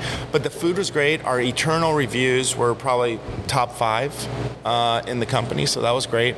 So we're doing something right there. And I had good relationships with the director's operations and the general manager and the executive chef. So again, they were able to help and work with me. The GM used to call me the big cigar. He's such an asshole. But I liked him. I learned a lot from him. I learned a lot from people that weren't chefs. I learned a lot from people that didn't have that type of drive and mentality, and I knew that was required at that particular time if I was going to be successful in running a restaurant independently. So that's a good time. That's a good learning experience. Good learning experience, absolutely. And then one day, I told my wife that I got a job in Beverly Hills, and we could either meet on the weekends or we can move. That was a difficult conversation. One day. We have to have a sit down. I mean, okay, so at least you've learned something from your leadership experience now with this new team. How do you go over with the missus and say, hey, she wasn't happy, from Newport to Beverly Hills? She wasn't very happy at all. She thought that I should be at the Fairmont indefinitely. Until you're gray and old and pot belly and no hair in your head. But again, if you could see, 10 or 15 years ahead, usually what has to happen in hotels, from my understanding and my time there, is that if you're going to move up, like from chef de cuisine to an executive chef, you're going to have to move to another state or a different continent. Oh boy. So all these guys that were opening up this place in Newport Beach all came from everywhere else. They were not groomed here. Yeah. One came from Australia, one was in Asia, two were in Europe, 4 were in Canada, one was in New York, one was in Chicago, and they kind of assembled this group. And that's just the way it works there. So I didn't really want to go to Dubai for 3 years on my quest to be an executive chef, because once you make that commitment, you got to see it through. Right, you're making your 150 or 180 grand a year, and then you're locked. Right. I mean, it's really hard to get out of that. Yeah, which is not bad, but it still didn't align with my goals. Right, and that's a serious path. Yeah. Wow. And I was offered a couple different positions to move in that direction and that path because they felt that I was capable, but it just wasn't you. It just wasn't me. Yeah. not at all. So Beverly Hills, here we come. Beverly Hills, the here hillbillies. yeah, exactly. And I knew at that particular time. So I have a great track record so far. I'm building a resume and a story that somebody could definitely have an easy hire with me versus anybody else. Right. So now that's the 208. 208 Rodeo, and then that wasn't the job I really wanted, but it was a stepping stone. So it was an executive chef position. Okay, so that's the first one. That's very important. That's a box checker. Boom. Yeah, boom. Check off that box. The area, Beverly Hills, check. Right. And then because it sounds silly, but it's different than West Hollywood. You're cooking in Beverly Hills. Exactly. On Rodeo. So again, those two factors are pretty darn important. And I thought, well, as long as I got that title, I got this area. I just need to kind of get in there. Once I'm in that environment, once I'm in that location, I'll do some events. I'll reconnect with some of the guys that I haven't seen for a while, and then something will lead to something else. Definitely. Wow. Was that time good there? Time was great there. I think I spent about 2.5 years there. I learned a ton from an ownership's perspective. I got in the position now where we're doing P&Ls, we're doing inventory, and everything's kind of riding on me and my management from that position. I know that they're paying $40,000 a year at that particular time for that space, and which is very, very small compared to a couple other places. Wow. That was huge. They're making some good coin there. But a little precursor to that was, it was kind of another guy who had a lot of money wanted to open up a restaurant. So it was a perfect situation for me because they wanted to rely on a guy who had expertise. Now, a little background, this guy was named Mr. Rickless, and Mr. Rickless was noted as the first corporate raider. He came from Israel. He's a Jewish Israeli. Okay. Hardcore guy. Liked him a lot. Had a lot of money, hundreds of millions of dollars. Big equity shares in Carnival Cruise Lines and Cartier, and had his own private jets. He was married to Pia Zadora, and Pia Zadora was this amazing playmate at the time. Right. And he named it Pia Rodeo. So. Oh boy. So, yeah, oh boy's right. So he used to travel with a security group, and one of his head of security was now a partner in this restaurant after they broke up. So they broke up, they divorced. Of course. Instead of Pia Rodeo, now they name it 208 Rodeo. But Mr. Rickless is still kind of on the around. And what I found out was it was a little bit different of a partnership than most. But his head of security, which now runs this restaurant, ended up owning, or the majority owner of Wood Ranch Barbecues too. Okay. So they had bigger restaurants and chains. They were into jeans. They were into real estate. They were into real estate development. This is the first kind of guy that I've been very, very close to. This guy, Michael Rulicek, that was kind of a disciple of Mr. Rickless, and just a whole different approach to business. I mean, this guy was living in Beverly Hills, and he's living a great lifestyle. He was a hard worker, very family oriented, very grounded, didn't get too far ahead of what was right in front of him. Right. And he was a grinder. Him and his wife were amazing people to be around for that particular time, and I learned a lot from them because no matter how much profit they were having, they, still barely could rub two nickels together. It wasn't enough. It wasn't enough, and it was never enough. And at first it was a shock, and it's kind of it weighs down on you because you never think anything's good enough. But it really served me well when you kind of get into their roles and you're on their side of the table. Very, very important. Yeah. Now, is this at the time you're doing the dinner parties? No. So about dinner parties are previous. No, dinner parties are moving forward. So okay. I'm kind of growing restless, and I think we've hit our kind of peak here. And I'll give you a story that was interesting that I made a mistake with. So I moved my wife to Culver City, and Michael at the time didn't tell me he was going to fire his executive chef. Okay. So I come in as the executive chef that he told me about, but there's still an executive chef that's cooking. Oh, hello. This And is awkward. This is really awkward. So we make this big move, and he goes, "Listen, Joseph, you tell me the time, and then I fire him, no problem. But you just learn with him, see what he does." I go, "Okay," and I'm thinking back to myself, what the hell did I just do? How big of a mistake did I just make? You sound like you just stepped in it really good. Yeah, stepped in it really good. But you don't know any better. You don't know he's doing that. Didn't know he was doing that at all. So, Michael was a man of his word, but I had to basically fire the executive chef that I guess I was with him for 2 or 3 weeks. On a side note, this guy was drinking during the day. Okay. So Michael was right on him. Michael's judgment was right. Do you think maybe he was drinking because of Michael? Yes. Yeah. I thought, holy shit. I thought, oh my God. Oh my God. What did I do? Alcoholism in my future. Yeah, I worked here too long. Well, he was asking me for Chambord and champagnes like prior to lunch, and I was like, nah, man, I'm okay, thanks, man. And there's all that. Those are usually never the highest achievers, man. You kind of cloud your judgment with drugs or the alcohol, especially if you're thinking you're going to function well. It's not going to be any good at all. So, thank God he came through with his word. I mean, I was, and I couldn't tell my wife at the time because that was a big mistake. So I didn't sleep for about 2 or 3 weeks, man. Yeah.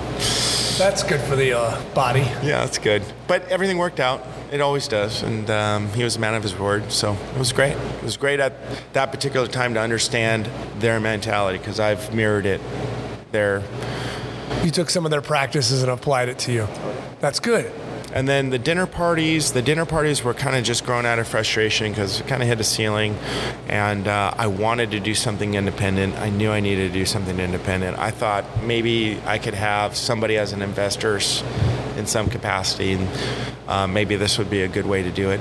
And is that a common practice for chefs to have little dinner parties?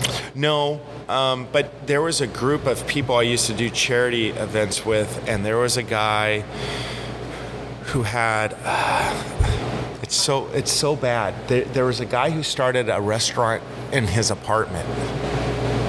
Because I saw a documentary about a guy in Chicago that was doing that, and then he tried to opened up a restaurant and he got a Michelin star. Oh, great! But it was, I thought, what time frame? 10 years ago or so. I saw it on Netflix. I'd have to find it. So this was about 15 years ago. There's an Asian couple that did this, and they ended up getting a restaurant. And it was open for about 7 years. But I thought it was just cool. I thought it was hip. I thought it was fresh. I thought it was a great story at the foundation because it was completely unique, and I thought it'd be very attractive from a marketing perspective and just kind of a renegade. Sure. I thought it was very attractive. Yeah. So I kind of went into that, and then I got a phone call one day that Bastide was opening back up, and if you're available for some kind of cooking. Now, had they been shut down? Is that what they were? Yeah, so Joe Pytka, obviously an infamous commercial director, movie director. He has about $3.2 million of wine in his cellar. That's all. And he wants a place to drink it again. Just to kind of give you a perspective. Yeah. Yeah, the restaurant industry has some unbelievable characters. Yeah, man. Unbelievable. The people you don't know about, the front men. Yeah. The characters inside. It's unbelievable. Yeah, exactly. So I need a place to drink my wine. You need a place to drink my wine. His house wasn't enough. Needed a restaurant. Well, he lived in, he had 2 properties. I think he had one in Venice, and he lived in Madonna's old home. And then That's place in Aspen, place in Paris. And, he lived in an extreme lifestyle. Yeah. He was one of the hardest workers I've been around. Same thing with Michael. There's a lot of consistencies with these guys. They're up in the morning. They're up at night. Grinding, working, never stopping. And he didn't, Joe probably didn't have to work. I mean, But- Joe's got enough money, Right. so he doesn't have to work. Well, if you got $2 million in wine, you're doing Yeah. good. And he could be on a beach hanging out, but that wasn't his position. That wasn't his intention or motivation. So, he was a hard worker. He was the most well-cultured individual I've ever met in my whole life. Wow. He could talk about architecture, art, photography. He can talk just about anything, and he is the most highly educated guy I've ever talked with, ever. So you get this phone call, hey, what'd you want to, From come on in. From not from him, but from Recruiter? some recruiter. Some recruiter I was recommended by somebody within my past. Again, the network. Yeah. And Joseph's a good guy. Let's Yeah. give him a call. give him a call. And I said, dude, this is it, my time. So what I did was I was at 208 Rodeo, and then they said, well, can you come in tomorrow? And I was like, yeah. Oh, a whole 24 hours. Gee, thanks for that. Yeah, no problem. No problem. I'll be there. And I thought, holy shit, what am I going to do? And they said, well, we don't have any food. Can you bring food? And I said, no problem. And they're like, well, we don't have any cooking stuff, but maybe because they're not restaurant people. They just thought that you show up as a chef with all your food and all your equipment, Right. and then you cook them a bounty of plentiful stuff. Because you always bring your oven with you. Of course, all that shit. Yeah, all the copper pans and the whisks and the Yeah. burr mixers and all that stuff. They're always in the trunk of the car. Always. Ready to go. So it was kind of unique. That was a big, big challenge because I didn't have any food and I didn't have most of the equipment. So Well, why would you? That's the crazy thing. How But people, do you? And the thing is, you can't tell them they're wrong. right. You can't say you're out of your mind, Tara, which Yeah. served as his producer. And the reason Joe made a lot of money and can probably continues to make a lot of money is because his overhead's super low. So what he does is he films his commercials by himself. Then he just hires an editor when he needs to, Right. on probably a contractual basis. Yep. And the rest goes right to the bottom line. When I interviewed at his office off of Doheny in Beverly Hills or West Hollywood border, we're sitting in Frank Lloyd Wright's landmark house. That's his office. When you see a picture of Butkus, the wine god, Yeah. that's the actual Butkus. That's it. That's the wine god. A lot of his art, that's the real stuff. That's the real Chateau de Cam. That's the Wow. real 82 or 85 Latour. Everything is as advertised. There's nothing, nothing like it. It's kind of Jesus. interesting. Yeah. So what do you do? What do you show up with? I show up with the best recipes I think I can do, and Where do you get your tools? Where do you get I your... took them all from 208 Rodeo. I'll be right back. You're just... I ordered all the food from 208 Rodeo, and I took all the equipment from 208 Rodeo. I rolled up to the back of my car, and I went out the back door with about $400 worth of proteins and everything else Whatever you think you can and just imagine. piled it in, dude, and just got the day off. Yeah. And then the other thing was that I couldn't do it by myself. Well, of course not. So actually the executive chef from the Fairmont actually helped me out. Again, network. Call your buddy. Hey, you're not going to believe this, Not going to believe this, dude. but I need you for Yeah. a couple hours to help me. Yeah. Because they only gave me 3 hours. So it was Of course. So it was all real LA. Can you do it tomorrow? Yeah. Okay. Well, we need this. Can you do it? Oh, so sorry. It's, oh, no problem. It's all no problem. And then how do we make it happen? And we made it happen. Bruno came to the rescue very, very quickly. And, Bruno was following me at 208 Rodeo, and we've always kind of kept in constant contact. So again, the network, like you're saying, and we just knocked it out of the park, man. I gave him and his crew so much food, I didn't know what to do with. I gave him 12 courses. It's phenomenal. That is a lot of cooking. 12 courses. Well, I knew a couple things. I knew it was a highly prized position within LA. I knew that a lot of other people probably were out of the game, and if they were coming into, you had to bring in your own stuff, that they probably... They're not going to make it. They're going to fall. Yeah, and if they're going to give 3 courses, I thought, well, I probably should give them 12, give them the best look at the array of quality I can do. And Do you remember what you cooked? No, not at all. Remember the cuisine? It was my cuisine at that time. Okay. Yeah, so at that particular time, now I know my 10,000 hours are in, and people come up with particular styles in any kind of creative realm, and for me, I always question myself, when is that going to happen? When's that going to happen? And I know it evolves, but going into 2-8 Rodeo, actually from the Fairmont all the way through, I knew what I liked, and I cooked what I liked. It snapped. At some point, you were like, okay, this is Joseph's stuff. Yeah, and you emulate for that certain amount of time or that frame, a block of time, and then you just move on from there, and it becomes you.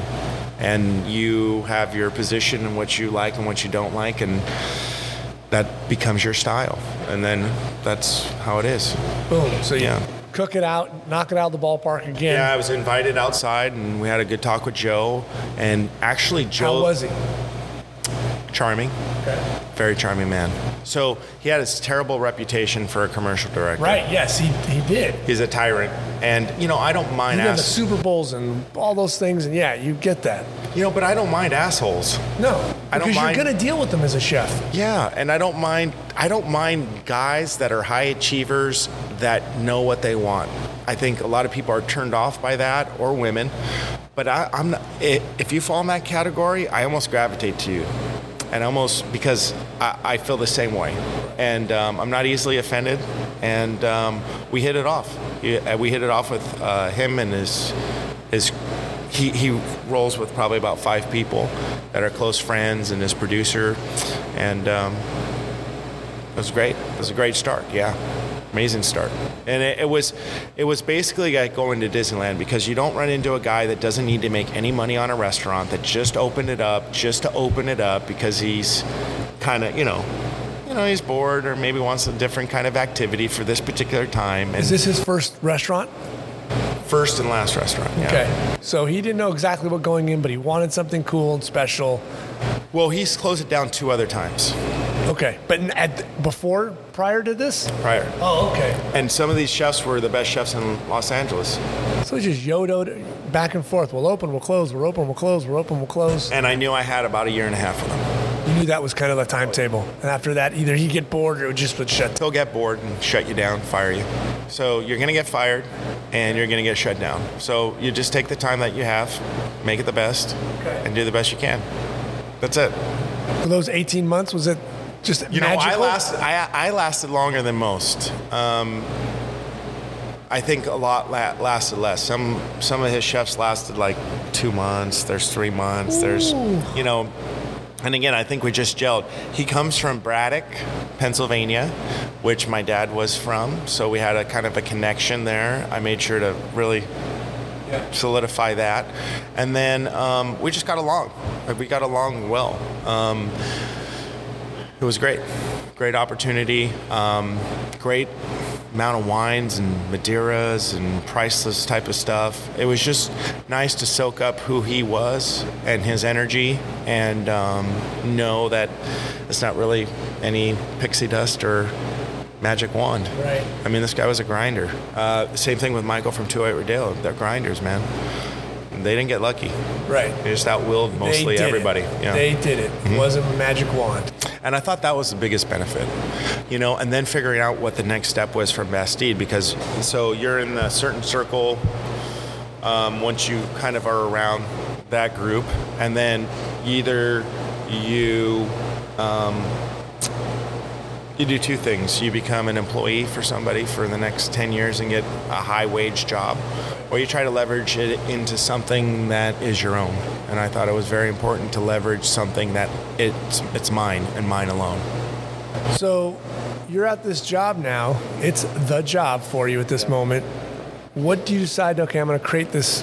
What's my menu? What do I create? What do you decide? Joe would give you very ambiguous type of just a gray area and just tell you to interpret it.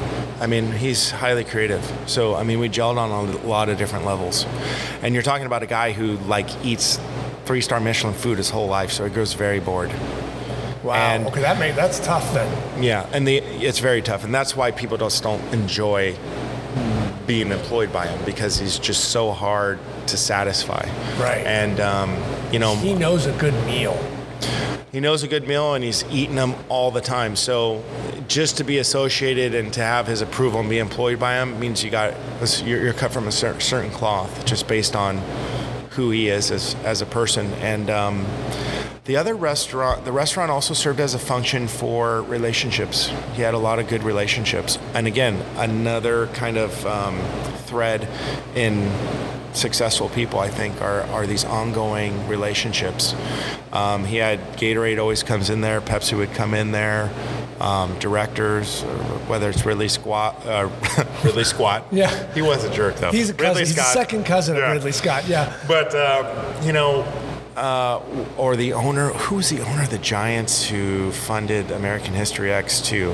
Anyways, there's just a motley crew of successful people that would come in there, but he usually used it for his accounts, Gatorade, Pepsi, Coke, for entertaining.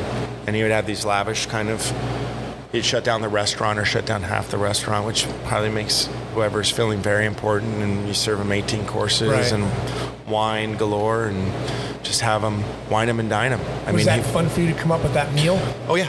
Yeah, it was great. I mean, on the spot and every day. I mean, he didn't want to eat the same thing twice, and you never served him. You never served him the same thing, or his parties the same thing twice. So that was the challenge of the day or Did the you week. keep notes of that? Yeah.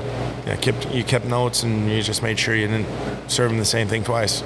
But he would be entertaining these business relationships all the time. All the time, yeah. I mean, and this guy would be drinking, the 8 or 10 bottles of wine, the 18 courses, leave with us at like 11:30 or 12, and he would be spraying down the patio at 7 or 8 in the morning the next day.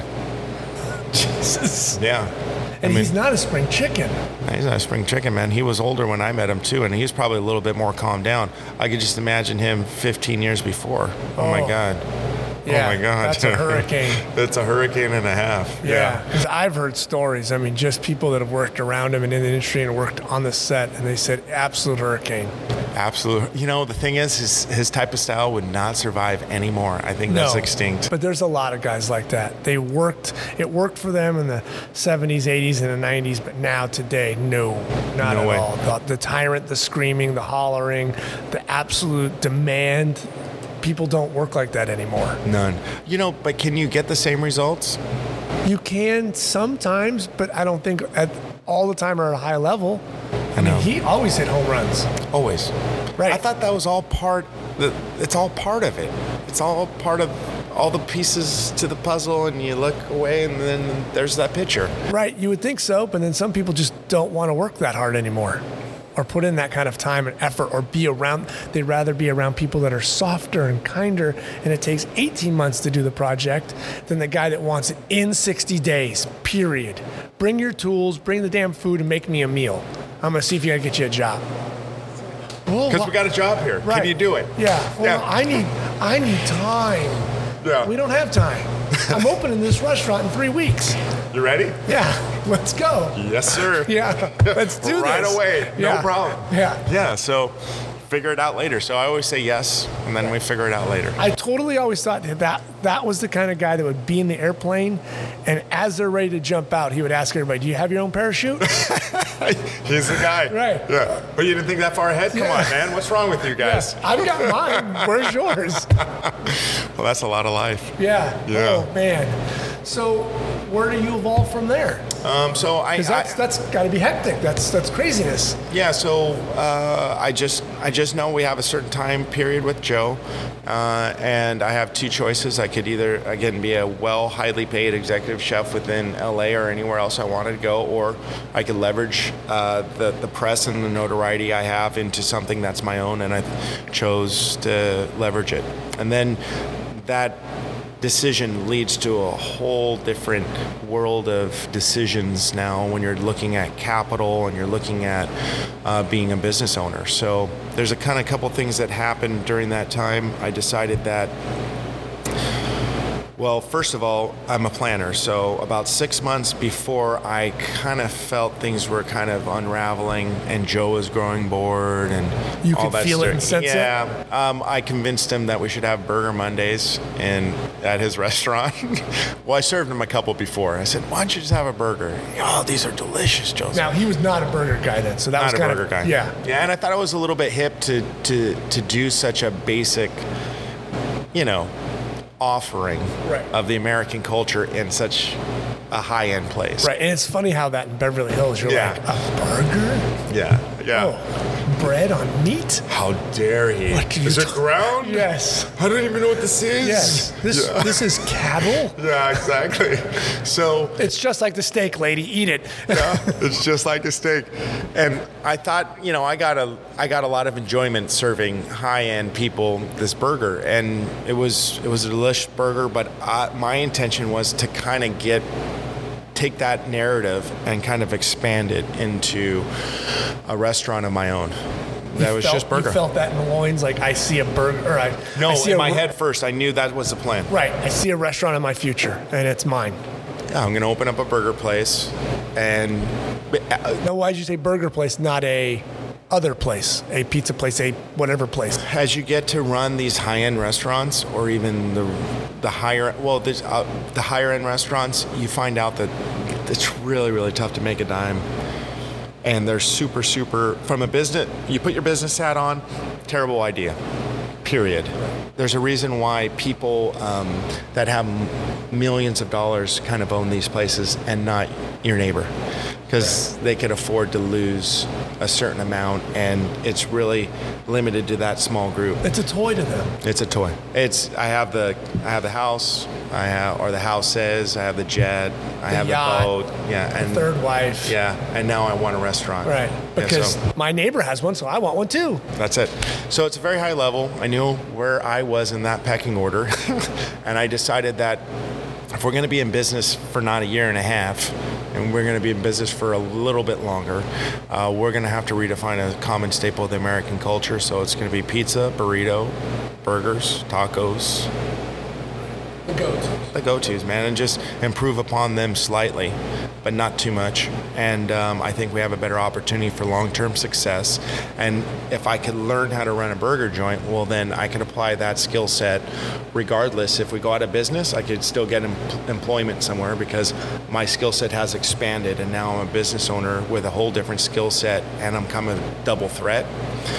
Or we're going to have a long run, and we'll be profitable, and we'll be able to pay back our debts and hopefully make a profit. I mean, it was that simple. So Burger Monday was a hit, Burger Monday was a hit, yeah. and that's just the genesis at that Oh, point. Yeah. Well, and yeah, it was a hit. It was a big hit. Yeah, it was awesome. It was awesome. Yeah, in my research I looked at, I mean, it got write-ups. Like people were, and almost to the point, and I will say this, as if you cured cancer. There's write-ups like, there's burgers in Beverly Hills, Yeah, exactly. and they're wonderful and gorgeous, and everybody loves them, and the simplicity of it is fantastic. And I just kept looking like, who is this critic that has never had a damn burger? It makes it sound like, Joseph, next step is on Mars. Yeah, Him and exactly. Elon Musk will be hand in hand. Like, I wish. it was just so silly, but it's sometimes that's what these people want. They don't know it. Yeah. And you served it up to them, and they devoured it. Yeah, they devoured it, and it all went to plan. It Right. all went to plan. But again, people don't have plans. You got to have that plan. You got to have that exit strategy. You got to have your next step prepared, or life gets in the way. So from there, you're evolving into Burger Parlor. Evolving into Burger Parlor. My mindset's already where it needs to be, and I'm thinking to myself, what's our next step? So we moved back to Orange County, and I had in between. Actually, I'll take two steps back. I missed the opening of Bastide because my son was born on the opening day. Whoopsies! That was a different type of pressure. That was a different pressure cooker. Yeah, I was opening up one of the most taunted or touted restaurants in LA, and I wasn't there. the menu was there. I trained my team, and I had a good team.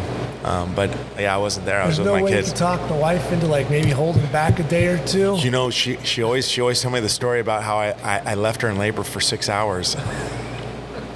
She told me at like 11 in the morning, and I had to prepare, there had to be certain things done within the next 48 hours or this is going to just go sideways. And I think I left her at the house for maybe 4 to 6 hours, not sure. You could do this, honey. You could do this. No, I literally don't even remember the timeline. All I remember is when she told me, I just showed up. And in between the time and showing up, there was about 6 hours that were left out.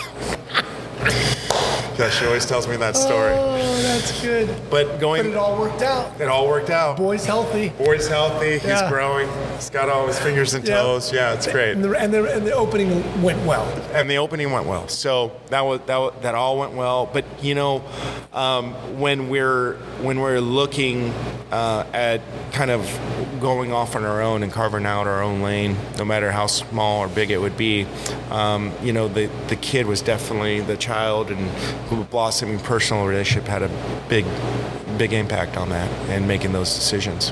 Wow. Right. So that was another kind of box I was checked in, making sure that we're going in the right direction and we had more of a long-term plan.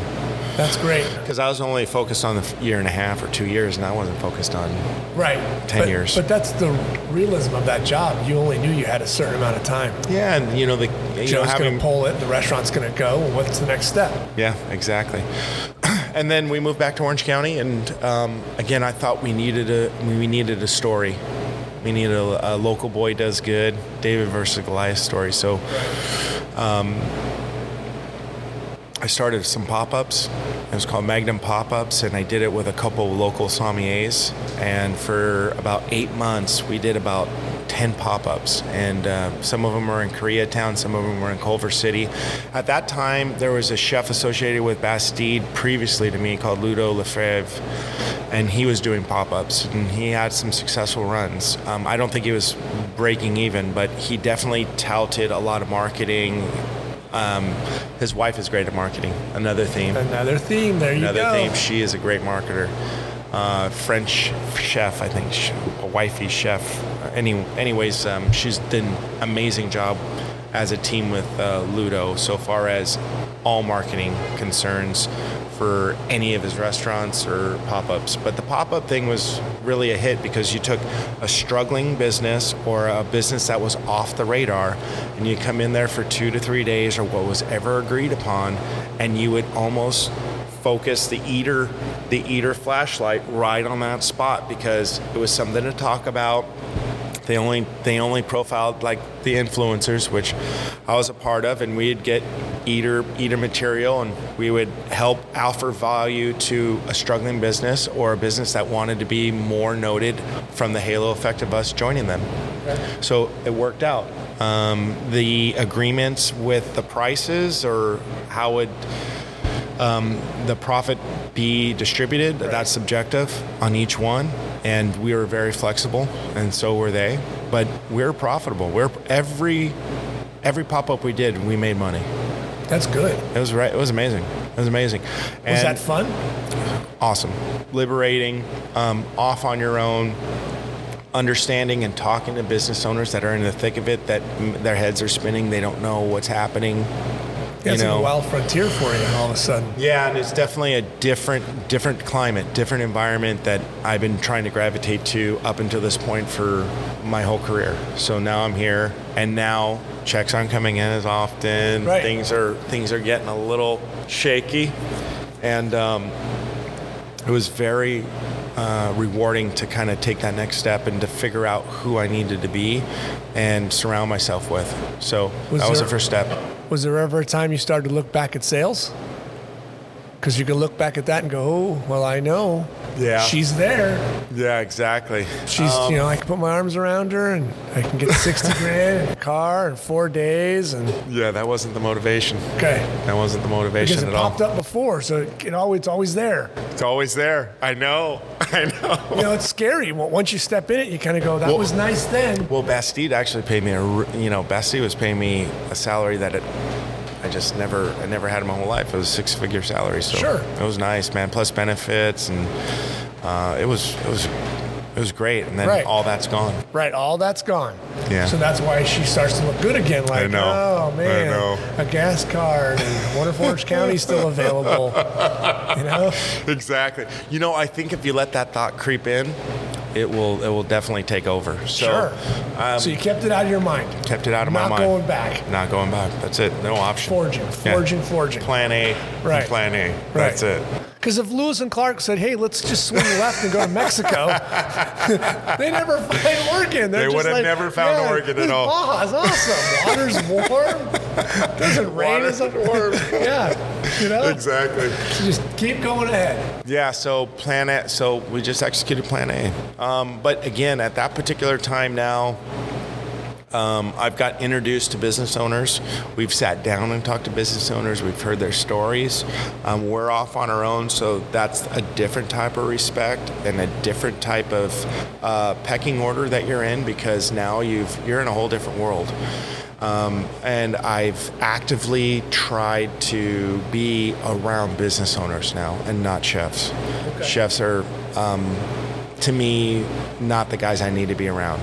I'm looking at chefs a little bit differently, almost feeling bad for most of them and thinking that they're just completely off basis on every possible aspect of running a business. Right. I mean, we talked about this before in the podcast. The business side is so very important in the restaurant industry, or just in life in general. Yeah. And where are these chefs getting any of this experience other than crashing and burning? Crashing and burning. And the thing is, it's not their product. It's probably their business acumen or lack thereof. Right. The model, even before they even started to put a sauce on a pan, like bad location, bad choice of timing, bad time of the year, too big a staff, too small a staff. I mean, you can go on and on and on. On about those. And we joke that if, most schools taught business beforehand, half of your enrollment would be out. But where will these guys come and get this experience before? You just watch so many restaurants die on the vine. How did you get it? I think if I look back at it now, I was doing my last pop-up and I ran out of sea urchin and hamachi. And there was That happens to me all the time, by the way. And just the other day, I was like, God damn it! More sea urchin. And I think some farm-raised caviar was on there too. And I reached out to this guy who was a degree or two of separation, Jeff Moore. And Jeff Moore owned a seafood company. And we got to talking. So I ended up talking to him, got the fish that I needed at the time, but we ended up talking for about 2 hours. And this guy had a boardroom, which was more of a mastermind group. And they had about 45 different, either business owners, small, mid-size, and then a wannabe entrepreneurs that I was. And you got to all meet for free. It was just kind of out of passion at his place in Fullerton. It was at the business itself. He had closed down the business at 6, and everyone would go home, and he would have everybody there at like 7 to 8:30. And that was my introduction to finding out what it really took to run a business. And I was in a whole different group of people, and I think I mirrored and understood their positions and applied it to my business right away. And we all went through the same things, whether it's to gain more sales, increase profitability, keep teams for longer, and then marketing. If you reduced it all down, it's all really the same. It's just applying it in different marketplaces. And every person, I think, in that room offered some type of idea and or service to my start going into being a business owner. I think it was fate and luck. Right. Well, you put yourself in the right position and around the right people. Yes. They gave you the really honest, true advice and didn't mislead you and be like, you could do this, Joe. It's easy. So, and then there's a couple others. So, and that step led to that led to me being able to talk that language. Right, and then, you need it. And then once you can talk that language, and then you're putting yourself out there, and we're with the first step of Burger Parlor. which is the pop-up phase, which I was only able to do based on the pop-ups that I had. So I had a good run with the pop-ups, about 8, and I'm thinking this can only go on for so long. I'm gonna have to generate some income somewhere. Right. And we moved back for my family. My son was, really about 7 months, I think, 8 months. No, not 7, 8 months. It was like a year and a half, because he was born. So a year and a half into it, 2 years anyway. He's a small boy. We decided to go back to Fullerton. I moved back to Brea, which is Orange County, and I ate breakfast at a small breakfast place, and just talked shop with the owner, and came back a couple times, and then I invited her to my last pop-up. This at Early Bird? No, this was before Early Bird. Okay. And Early Bird actually came from being at Rialto and understanding that they probably need a little bit more competition. But going back, so I talked to the owner of Rialto, which was a small breakfast lunch place. It was only about 20 seats. So if no one showed up, it'd still be busy because I can invite my family members and keep a line out the door and kind of build that perception. But I invited her and her fiance at the time, I remember, to my pop-up, took care of their dinner, which was a nice touch. And then I said, well, I'd love to operate like this, besides it's my own, out of your shop for, 3 or 4 months, or we'll just see how it goes. And she said, okay. She said, okay, on the spot. Yeah. And what I did was I paid a third of all of her expenses, which was a little bit high. But I just thought, well, it's a good step. I'll take it on the chin and see what happens. See what happens. That's a bold move. Yeah. And our first week of sales was more than. Really, it was a hit, right? Her week of sales, yeah. It was, and the thing why is, do you think that was? What struck the chord with the community or the people? It was easier at the time to get out the word, because I think that we only had 10 lanes of media, through print, and the blogs weren't as vast, and there was a limited amount of Instagram and Facebook, and I think a lot more people trying to garner your attention. And we had those locked in from Bastide and from the pop-ups. It's funny how I reflect on this. I haven't reflected on this in a long time. Ever, actually, really, Matt. So thanks. But so they really solidified kind of the push, I think. And I invited everybody, because LA Times was waiting for what I was going to do next, or the Register, or any of these other writers. I mean, it's okay, so what are you going to do now? And it was Jonathan Gold's waiting to write a story. Jonathan Gold. Yeah, Jonathan Gold never came to Burger Parlor. Okay. I wish he did. It's okay. He's tough. He's a tough guy. Yeah. I met him a couple times. Yeah. How was it? From your side, I met him on a professional level, not having to serve. He definitely had a position on what he thought was good and bad. Right. Yeah. He's tough to crack. I think he's just a tough guy to get to know a little bit more than what's on the surface. Sure. And you're meeting him on a restaurant experience or trying to serve. I think he's almost on guard. Right. He's going to be on guard, and it's really hard to kind of judge. Yeah, and relate.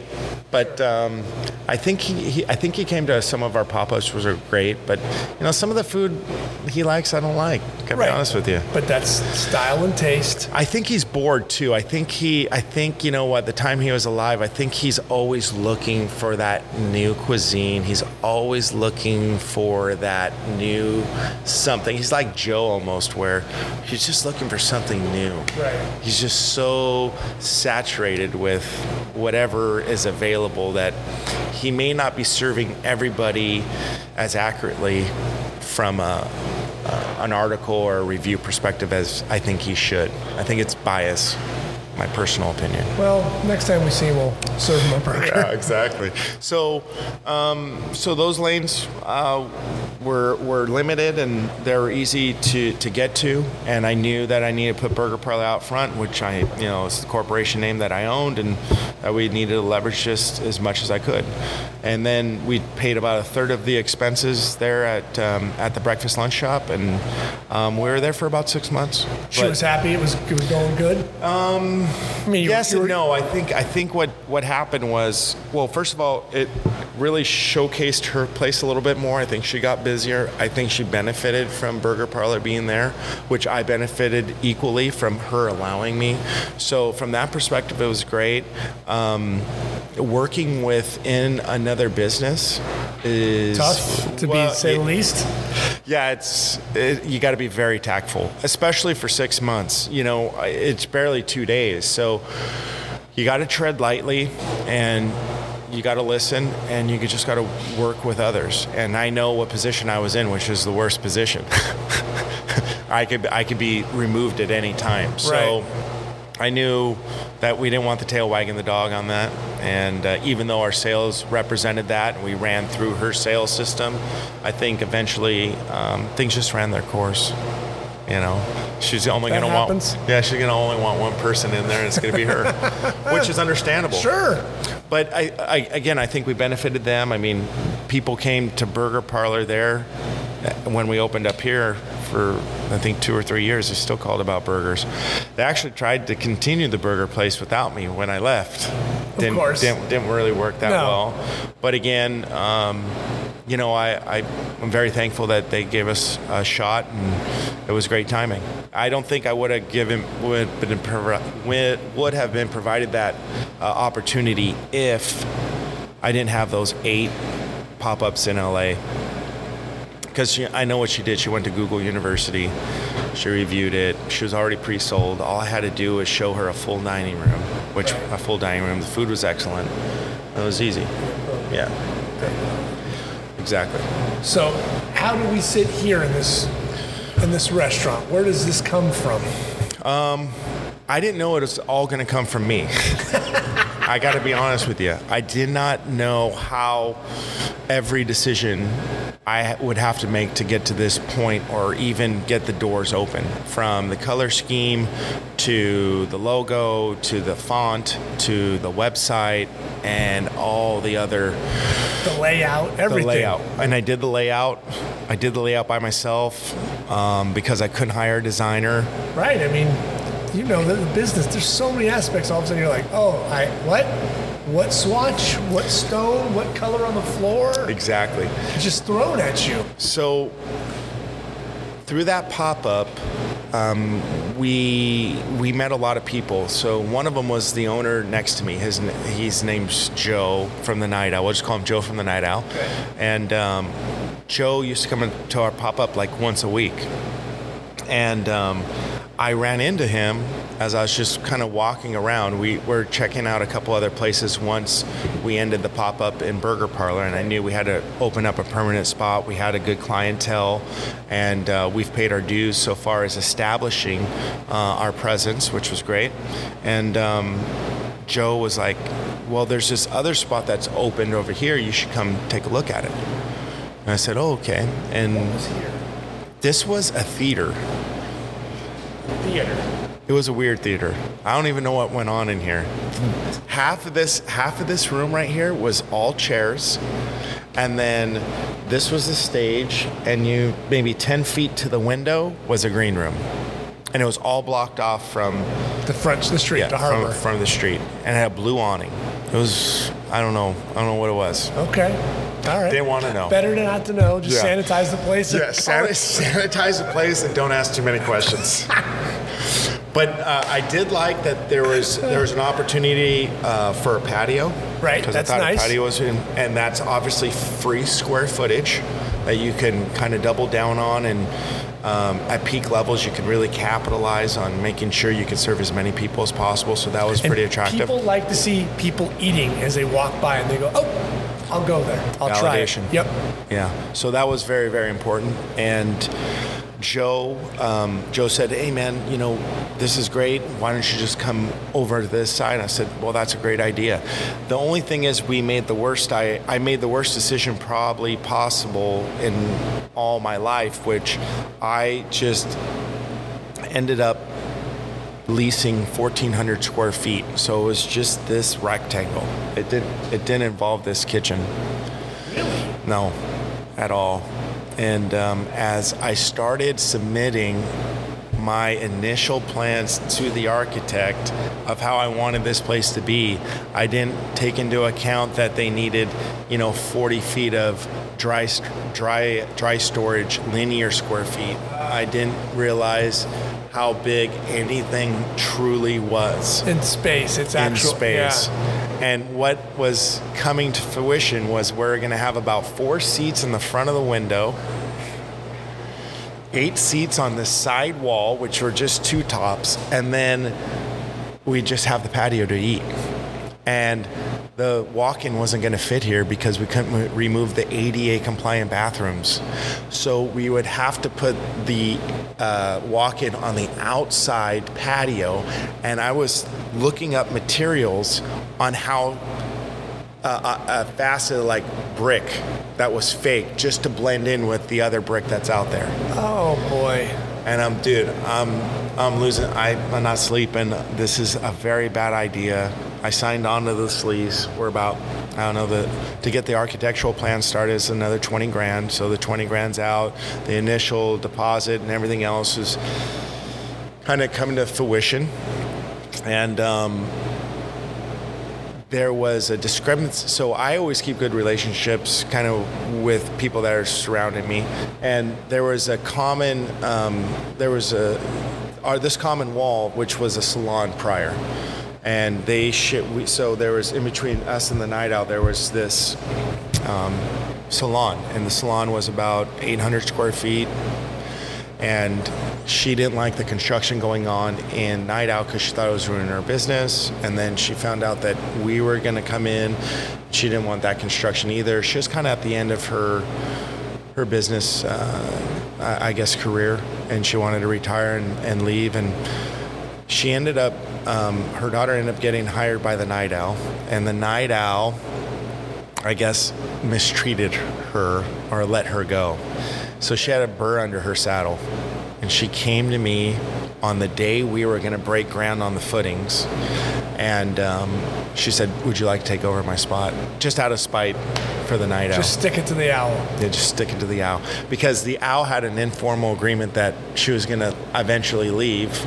They're going to open up that common wall. Right. And then they would expand Built right into her salon. Yep. And that didn't happen. And we got the paper signed within a week, reassessed Why did it take a week? Should have been. I know. Yeah. Well, there's a couple other moving parts. But, Like the city permits, things like that. Yeah. Oh, God. So it's Those 800 feet are just. everything. Right. It's the whole kitchen. So then we open up as an establishment like we should always had, which is about 2,100 square feet, plus about an 800 square foot patio that's free. Right. I mean, you want to talk about fate. That was it. If not. You don't think it works? I mean, no, right? I mean, we're talking 10 years later, you look at it and you go, I don't think it works. There would have been a line out the door, and what I would have done was bought myself a job. And never be able to accumulate that revenue or go beyond a certain revenue threshold, just based on just the amount of space. Yeah, the space. Real Plus simple. in the seats. Not happening. It's real simple, man. Oh, man. So I got pretty lucky on that. Yeah. Bad mistake turns into good mistake. And Yeah, like the rest of my life. Yeah. it works. Yeah, it works. It worked. But you got to be in it. You got to be on the field. You got to be able and available for those things to be able to happen. If you're not even on the field, really hard to happen to get the ball anywhere. What are we talking? 10 years now? Oh yeah, we're going to be going into we're going in our 9th year in about, I think, 4 or 5 months. No, what is it? August? Yeah, it's August. We're going into 9 years in a month. Yeah. Wow, it's already August. It's August, I know. Yeah, I know. I have no idea what month it is, day. I have no exactly. idea. I just wander the streets aimlessly for the last 5 months. So 9 years, in September. So that'll be nice. That's fantastic. Yeah. So do you have time? You're established here. It's you. You've got your staples, right? Yep. I love my hangover burger. Yep. Do you have time for development, research and development, creating new stuff? Yes, but there comes with limitations of having a business that's been open for 9 years. You kind of you want to offer something that's sold, but usually it's never really sold. And again, we have such we have a consistent, loyal following that just continues to get what they get. It's kind of difficult to expand. A couple years ago, you threw in some like wings, things like that. Yeah, but the wings never sold. The tater tots don't sell. They sell, but they don't sell as much as our traditional fries, sriracha fries, and sweet potatoes. Really? See, now one of my kids, he just comes in, it's smoky, he doesn't care. That's it. Boom. Smoky, smoky, smoky. I always tell him, like, try that. No. Try this. No. Try this. No. My middle guy, he is all over the place. He's a different thing every time we come in here. Really? I cannot peg him. He's all over the place. Nice. Yeah.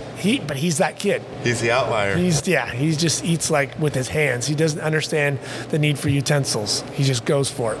The last one, smoky, smoky, smoky. So he's your loyal customer. And the other one is Wild Child. Throw it at me. Like when we got the wings, we had to come.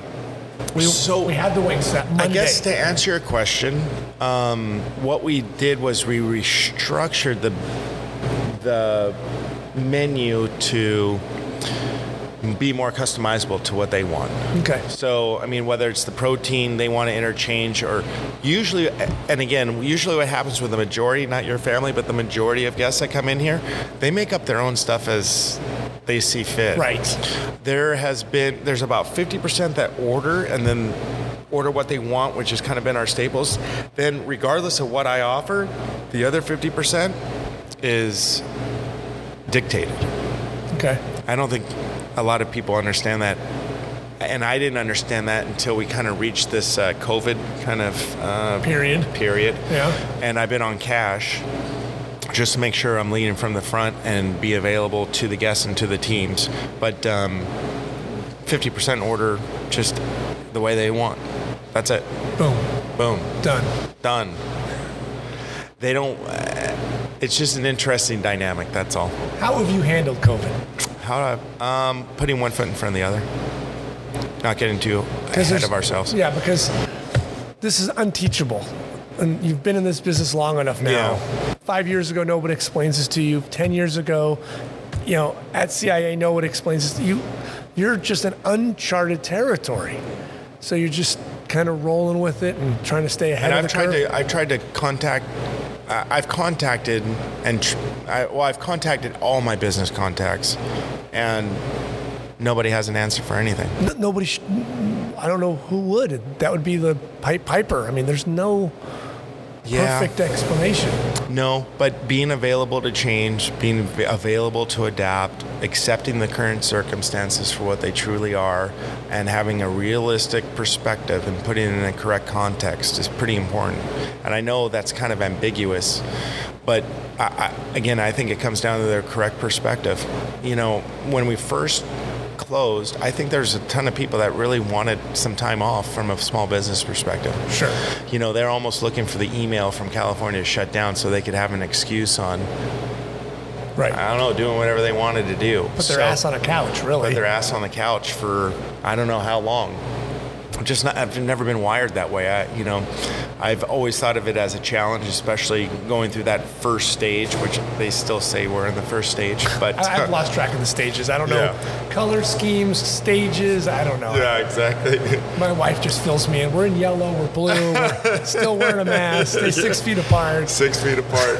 But I think COVID will reveal more about business owners, whether you're in the restaurant business or any other business. Either it will allow you to make more excuses if you're an excuse guy, or if you're resilient and refuse to accept that the circumstances will allow you to be who, I don't know, wherever we're going to be headed, it will definitely trigger that in you. Well, I read today in the New York Times that 1/3 of the small businesses on the island will probably never exist again. Seriously? Yeah, they'll be gone. And you just look at that and you go, By when? by the end of the year, by the end of 2020, because if they can't come back, those owners just don't have the money, the funding. They're going to lose the backing because, right, if you're a restaurant, you're your chef. That doesn't mean you own the place. Is it for restaurants or small other businesses? I know. And Such a gray area. right. And in the article, it said a majority of that is restaurants. Those little, and if you live there and you walk around, there's little teeny little restaurants. Zombie businesses. Yeah, the little downstairs, little this, little that. Like I know when I go, there's this Lebanese place I want to go to, and then there's this little noodle place I want to go to. I'm scared the next time I go, they're not there. Guarantee they won't be there. They won't be. They were shoestring as it is. They're gone. Gone. So to be able to hang in there during this time is a real Or pivot. pivot. And we pivoted with our second location that.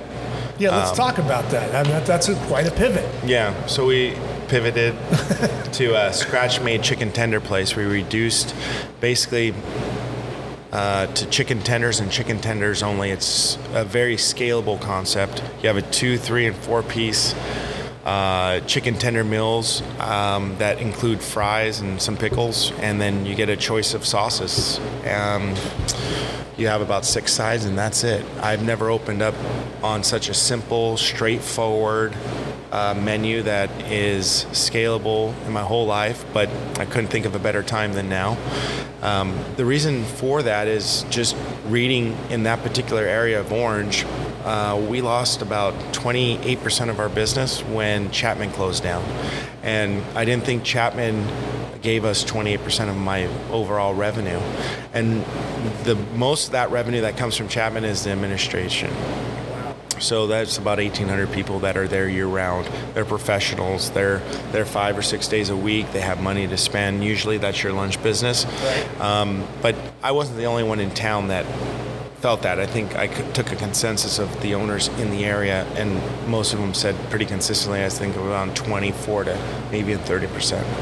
So my bet is that they will not be spending more money or $17 on burgers and fries. They'll be spending less money, and they'll be wanting to receive that product in different ways other than coming in. So what's the product that would be easily transported for long periods of time and at a value probably standpoint of maybe $6.87 to maybe $9.98? That would be chicken, fried chicken, actually, scratch-made fried chicken. That's good. But it also was 30% of our sales at Burger Parlor in Orange. So what we did was we took basically something that was growing and we just doubled down on it. And hopefully we're becoming who we need to become for that particular area. Okay. And our sales right now, based on the general goodwill we had with Burger Parlor, we've been able to convert to Jackson's Scratch-Made Chicken Tenders. People that were disappointed that we weren't there, obviously we've been catering to everybody who's come in, and we've had them try our product, and we're already seeing the same thing that we saw at Burger Parlor initially, transferred to Jackson's Scratch-Made Chicken Tenders. So it's been a nice transition. I don't think I would have been able to do that if I wasn't part of the community and we didn't have that general goodwill in that area for over 4.5 years that we were Burger Parlor. That's great. Yeah, and I didn't know how you don't know that until you make that move. Right.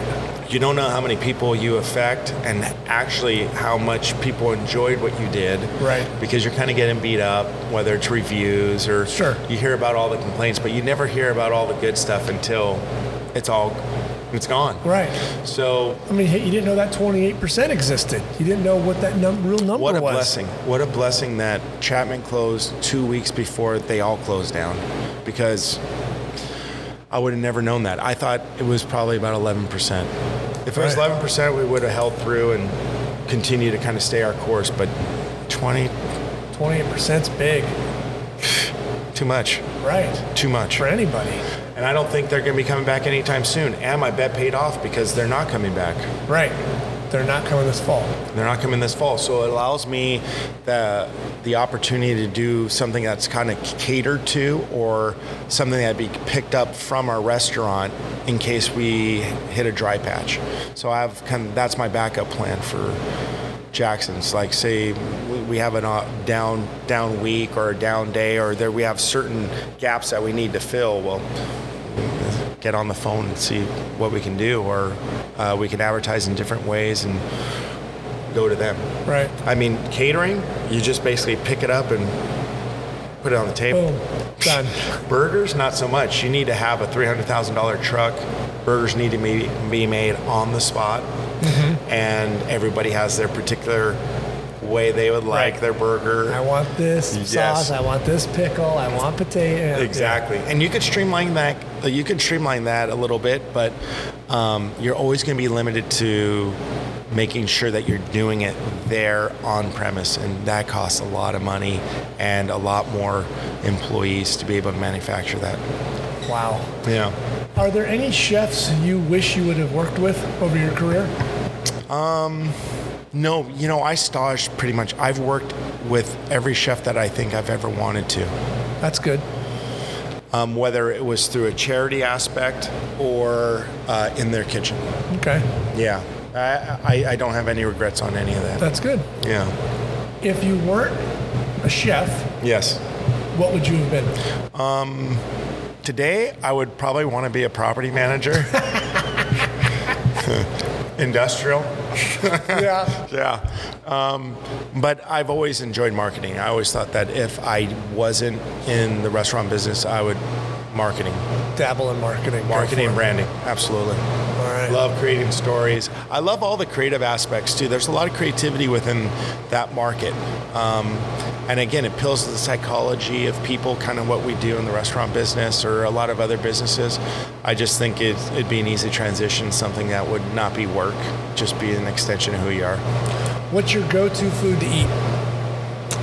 This is for a chef too, so. Yeah. It's changed. So pre-COVID, it was Korean barbecue. Interesting. Okay. Love Korean barbecue. Love ramen. And I love ramen. Love ramen. Easy to love. Oh God.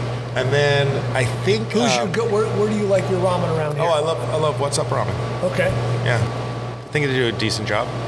That Mr. Barbecue in State College, and I hate to say Fullerton twice, but it is what it is. I've eaten a lot of Korean barbecue places, and I've eaten over the hill. Okay.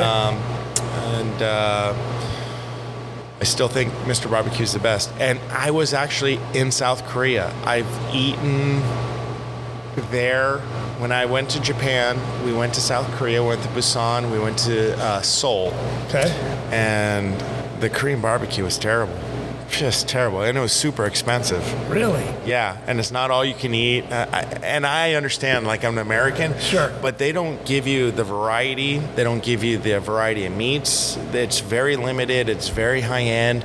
And most of them, I don't know if we were the gringos in the restaurant or not, but they barely even want to cook your meat in front of you. They just get you in and out of here. Get out of here, man. Yeah. So you're screwing it up for our regulars. Yeah, exactly. Moving forward for COVID, I think it's homemade meals by my wife. Okay. Yeah, she's been able to cook a lot more. And how's her cooking? Delicious. She actually, Good call. She's pretty independent, Has she learned a little bit from you? Or was she a good cook? No, she'll never admit that. Was she a good cook before you? She's a great cook now because of me. That a boy. Yeah, but she never gives me my due. At all. She cooks. We're just cooking on the trip. She made some great meals. The reason she made some great meals because of she me. Had a good executive chef. Of course. But she'll never be giving my due, man. Never. But she's definitely learned a lot. Her food's amazing now, and she has learned a lot. She won't give me my due, which is okay. But I'm a beef stroganoff guy and breaded round steak. Ooh. Yeah. That's good. I love beef stroganoff. It's my favorite. And then she's moved into the breaded round steak, which is like an old school, like lowbrow meal, and fried potatoes and ketchup. It's delicious. That's great. Yeah. I wish I had a better more elevated. And steaks, Steaks. You know, the other thing that I really love that I started buying outside skirt steaks. Really? Yeah, outside, not inside skirt steaks. I'm going to take note of that. Medium rare, and then just like a soy-based ginger marinade. It could be something pre-bought or something you can grate into with a little rice wine vinegar, marinate for about an hour, grill on both sides, and slice against the grain. I think it's the most flavorful meat I've had in recent memory. Wow. Yeah, okay. and I do the New York steaks. I do the poor man dry age. Okay. Do you know what that is? Yeah, I've heard of it. So I slice them into like 10 to 12 ounces, and then I'll put either regular salt or a seasoned salt on there. Right, on them, yep. On them, so it draws out the moisture, and I allow them to sit in the refrigerator for like 2 days, and the moisture content is kind of removed by like maybe 10 to 12%. And then it just adds a different texture and a concentrated meat flavor. And what happens with salt when you put it on the protein is it takes away the moisture, then it takes whatever flavor that salt is into the meat, and it will penetrate as long as you allow it without being cooked. Wow. But that's a nice way to improve your meat quality too, because what really kind of dilutes that is how much water it has in it. If you can take out enough water and you can put it in with a different flavor, like let's say a rosemary salt or a smoked salt or a chili salt. I mean, those are easy examples, but you're dealing with something completely different. Yeah, pretty amazing. I wasn't hungry till now. But the outside skirt steak, phenomenal. What do you see in the future? For Joseph, not for Burger Parlor, but for you. I see more of the same. Okay. Yeah, I see us staying our course. I think there'll be a good amount of purging of small businesses. I don't plan on being one of them, and hopefully we can attract more guests to both of our restaurants and serve them as we always have, and becoming probably who I don't know what we need to become moving forward, but we will be what we need to become moving forward from a delivery perspective and an offering perspective on serving our communities. That's great. Yeah. Joseph, I'm absolutely proud of you. Oh, thanks, It's man. so nice to see this young kid from the neighborhood turn into such a wonderful established chef and businessman. My only apologies is we didn't get to play Tribe Called Quest during the podcast. Exactly. But I do like it when it plays in the restaurant. Exactly. Yeah. Well, thanks for having me. This is my first podcast, so I'm not used to talking this much. I gotta be honest with you, especially about myself. I usually never talk about myself at all. But you did great. You got an we'll see. No, you got an unbelievable story. All my research. I mean, when you know somebody for 35 years and then you do research on them, there's a bunch of like, what? Really? Wow. Yeah. That's pretty cool. Hopefully we can convert that into dollars that makes sense. I mean, that's always the name of the game. That's it. We'll see how it goes, but thanks for having me. I appreciate it, Matt. Joseph, love you, man. You're the best. I appreciate it. Love you, man. Hope you enjoyed that podcast. Please subscribe and hit the like button where you just